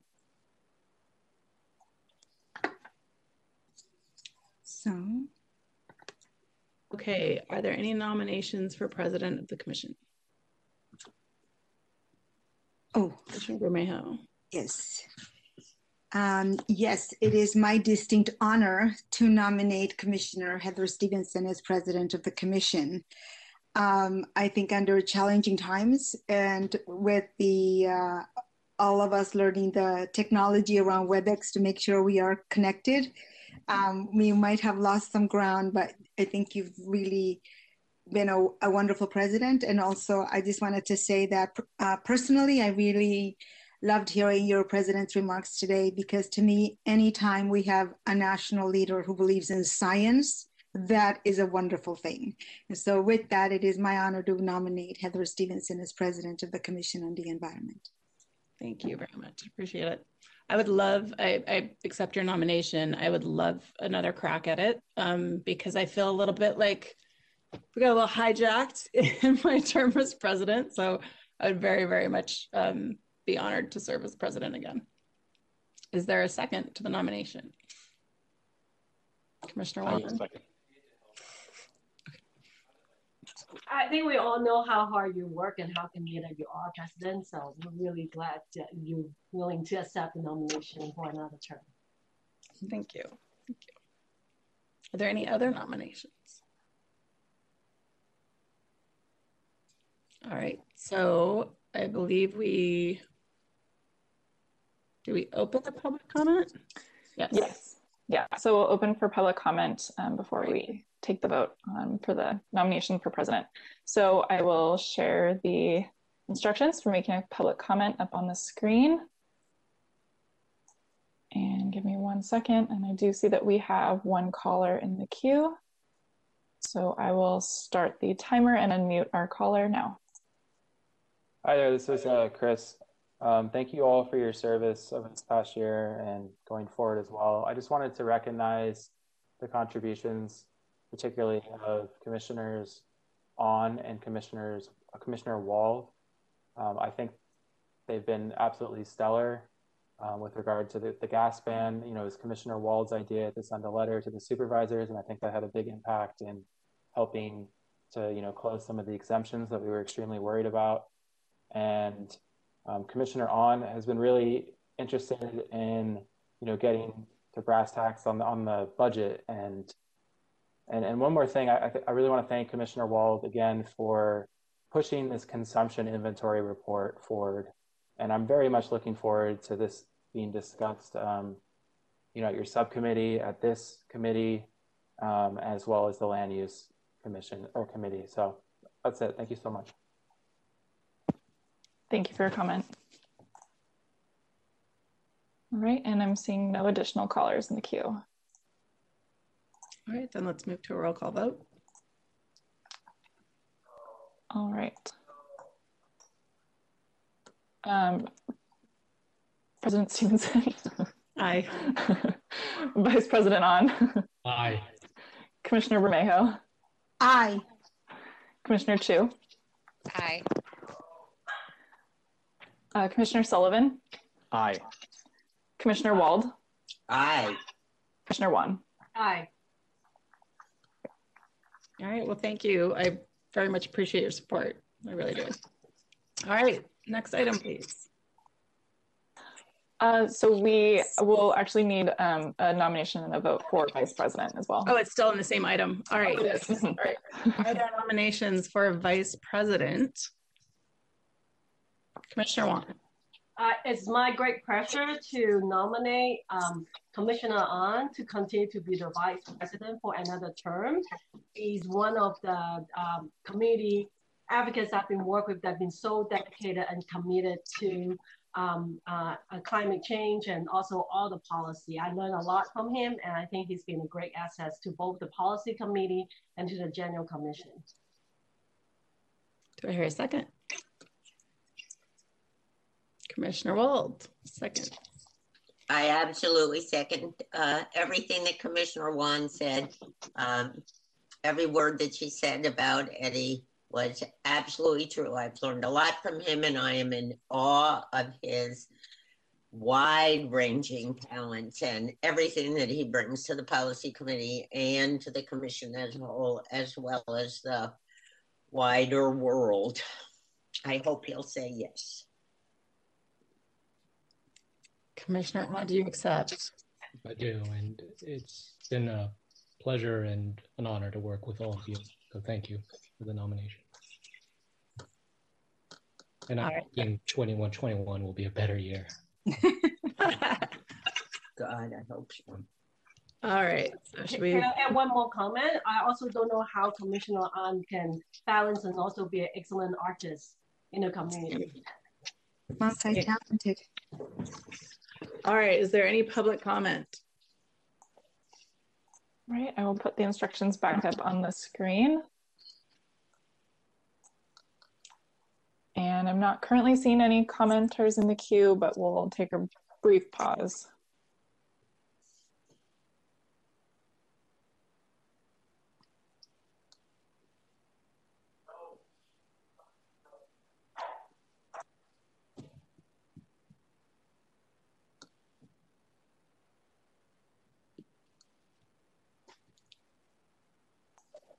All right, and I'm not seeing any callers in the queue.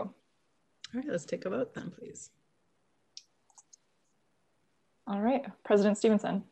Aye. Vice President An. Aye. Commissioner Chu. Aye. Commissioner Bermejo. Aye. Commissioner Sullivan. Aye. Commissioner Wald. Aye. And Commissioner Wan. Aye. All right, it passes. Congratulations, Commissioner. So weird not to get to clap in a normal way on Zoom or on a WebEx. All right, next item, please. All right, our next item is item 11, committee reports, and this item is for discussion. Commissioner An, can you give a report on the last policy committee meeting, please?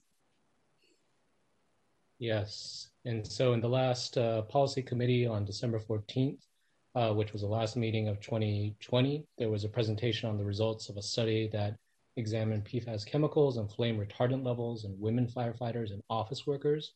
And we heard personal stories from a variety of staff members, ranging from Captain Heather Buren and the previous director of DHR, Mickey Callahan.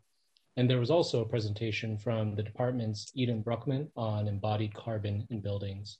And with that, that concludes my committee report. Thank you. We had an operations committee meeting on January 11th. Oops, am I paused? No, I'm not.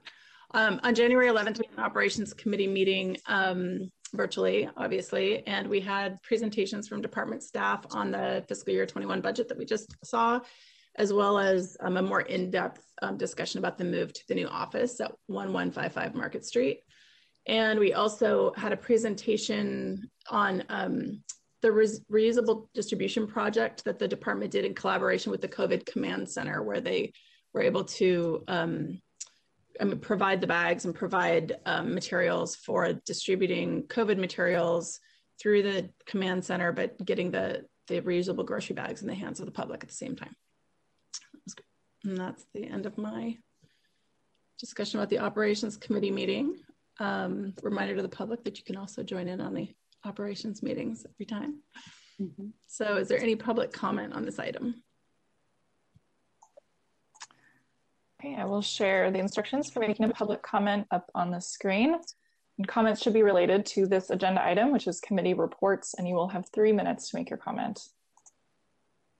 And I'm not currently seeing any callers in the queue, but we'll take another quick pause for anyone who would like to call in.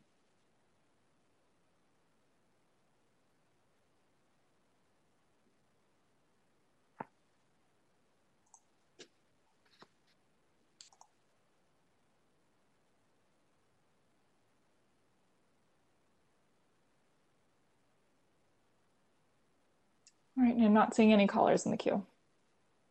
Next item, please. All right, our next item is item 12, announcements, and this item is for discussion. Commissioners, are there any announcements?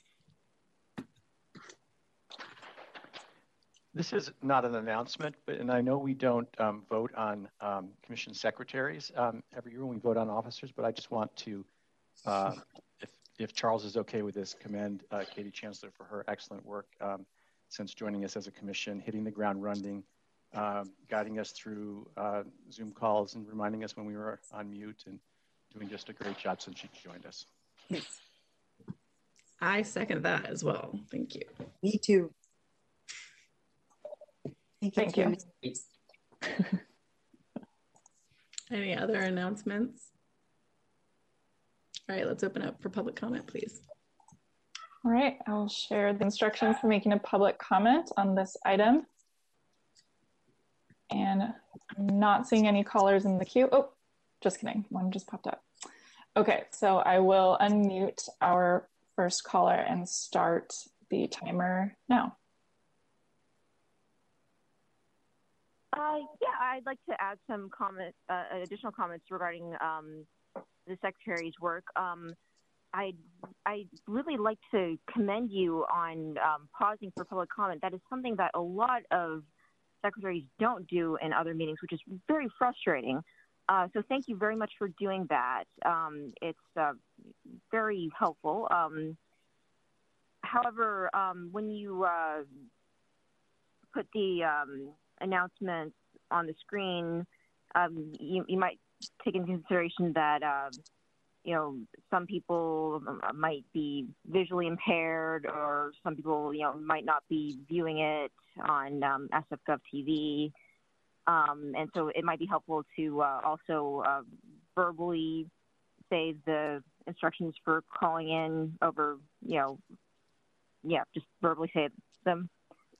But otherwise, again, thank you very, very much for, you know, pausing. And overall, I'm very impressed with how you've run the meeting so far.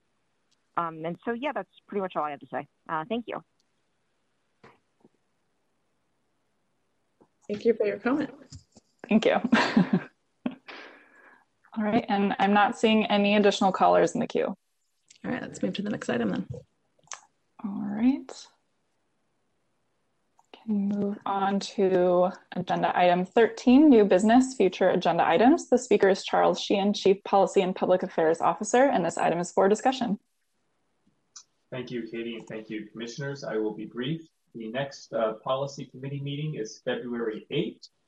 The next commission on the environment meeting is March 23. And the next operations committee meeting is April 21. Coming up for you at a few of those meetings, we've got a couple of hot topics. One of them is the consumption inventory report, which was referenced numerous times tonight. And so that will be, I believe, appearing most likely at the policy meeting on February 8th. And at the full commission, we'll have a presentation from some members of the Brightline team on the air sensors that they put up. That was also referenced tonight. And we'll have an energy group update at that commission meeting as well. And I'll pause and see if you have any questions. Commissioners, any questions or requests for agenda items? All right. Then is there any public comment on this? All right, I'll put the instructions back up on the screen. For anyone who would like to comment on this item, which is new business and future agenda items. And I'm not currently seeing any callers in the queue, but we'll take another quick pause for anyone who'd like to call in.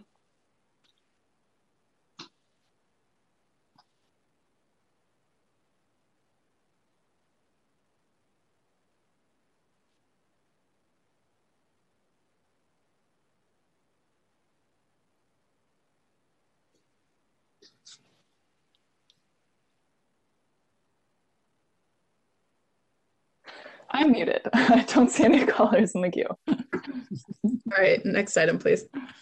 Okay. All right, our next item is item 14, adjournment. And with that, the time is 7:40 p.m. Thank you for joining us. Thank you, Thanks everybody. everyone who helped out behind the scenes. Thanks, everyone. Good night.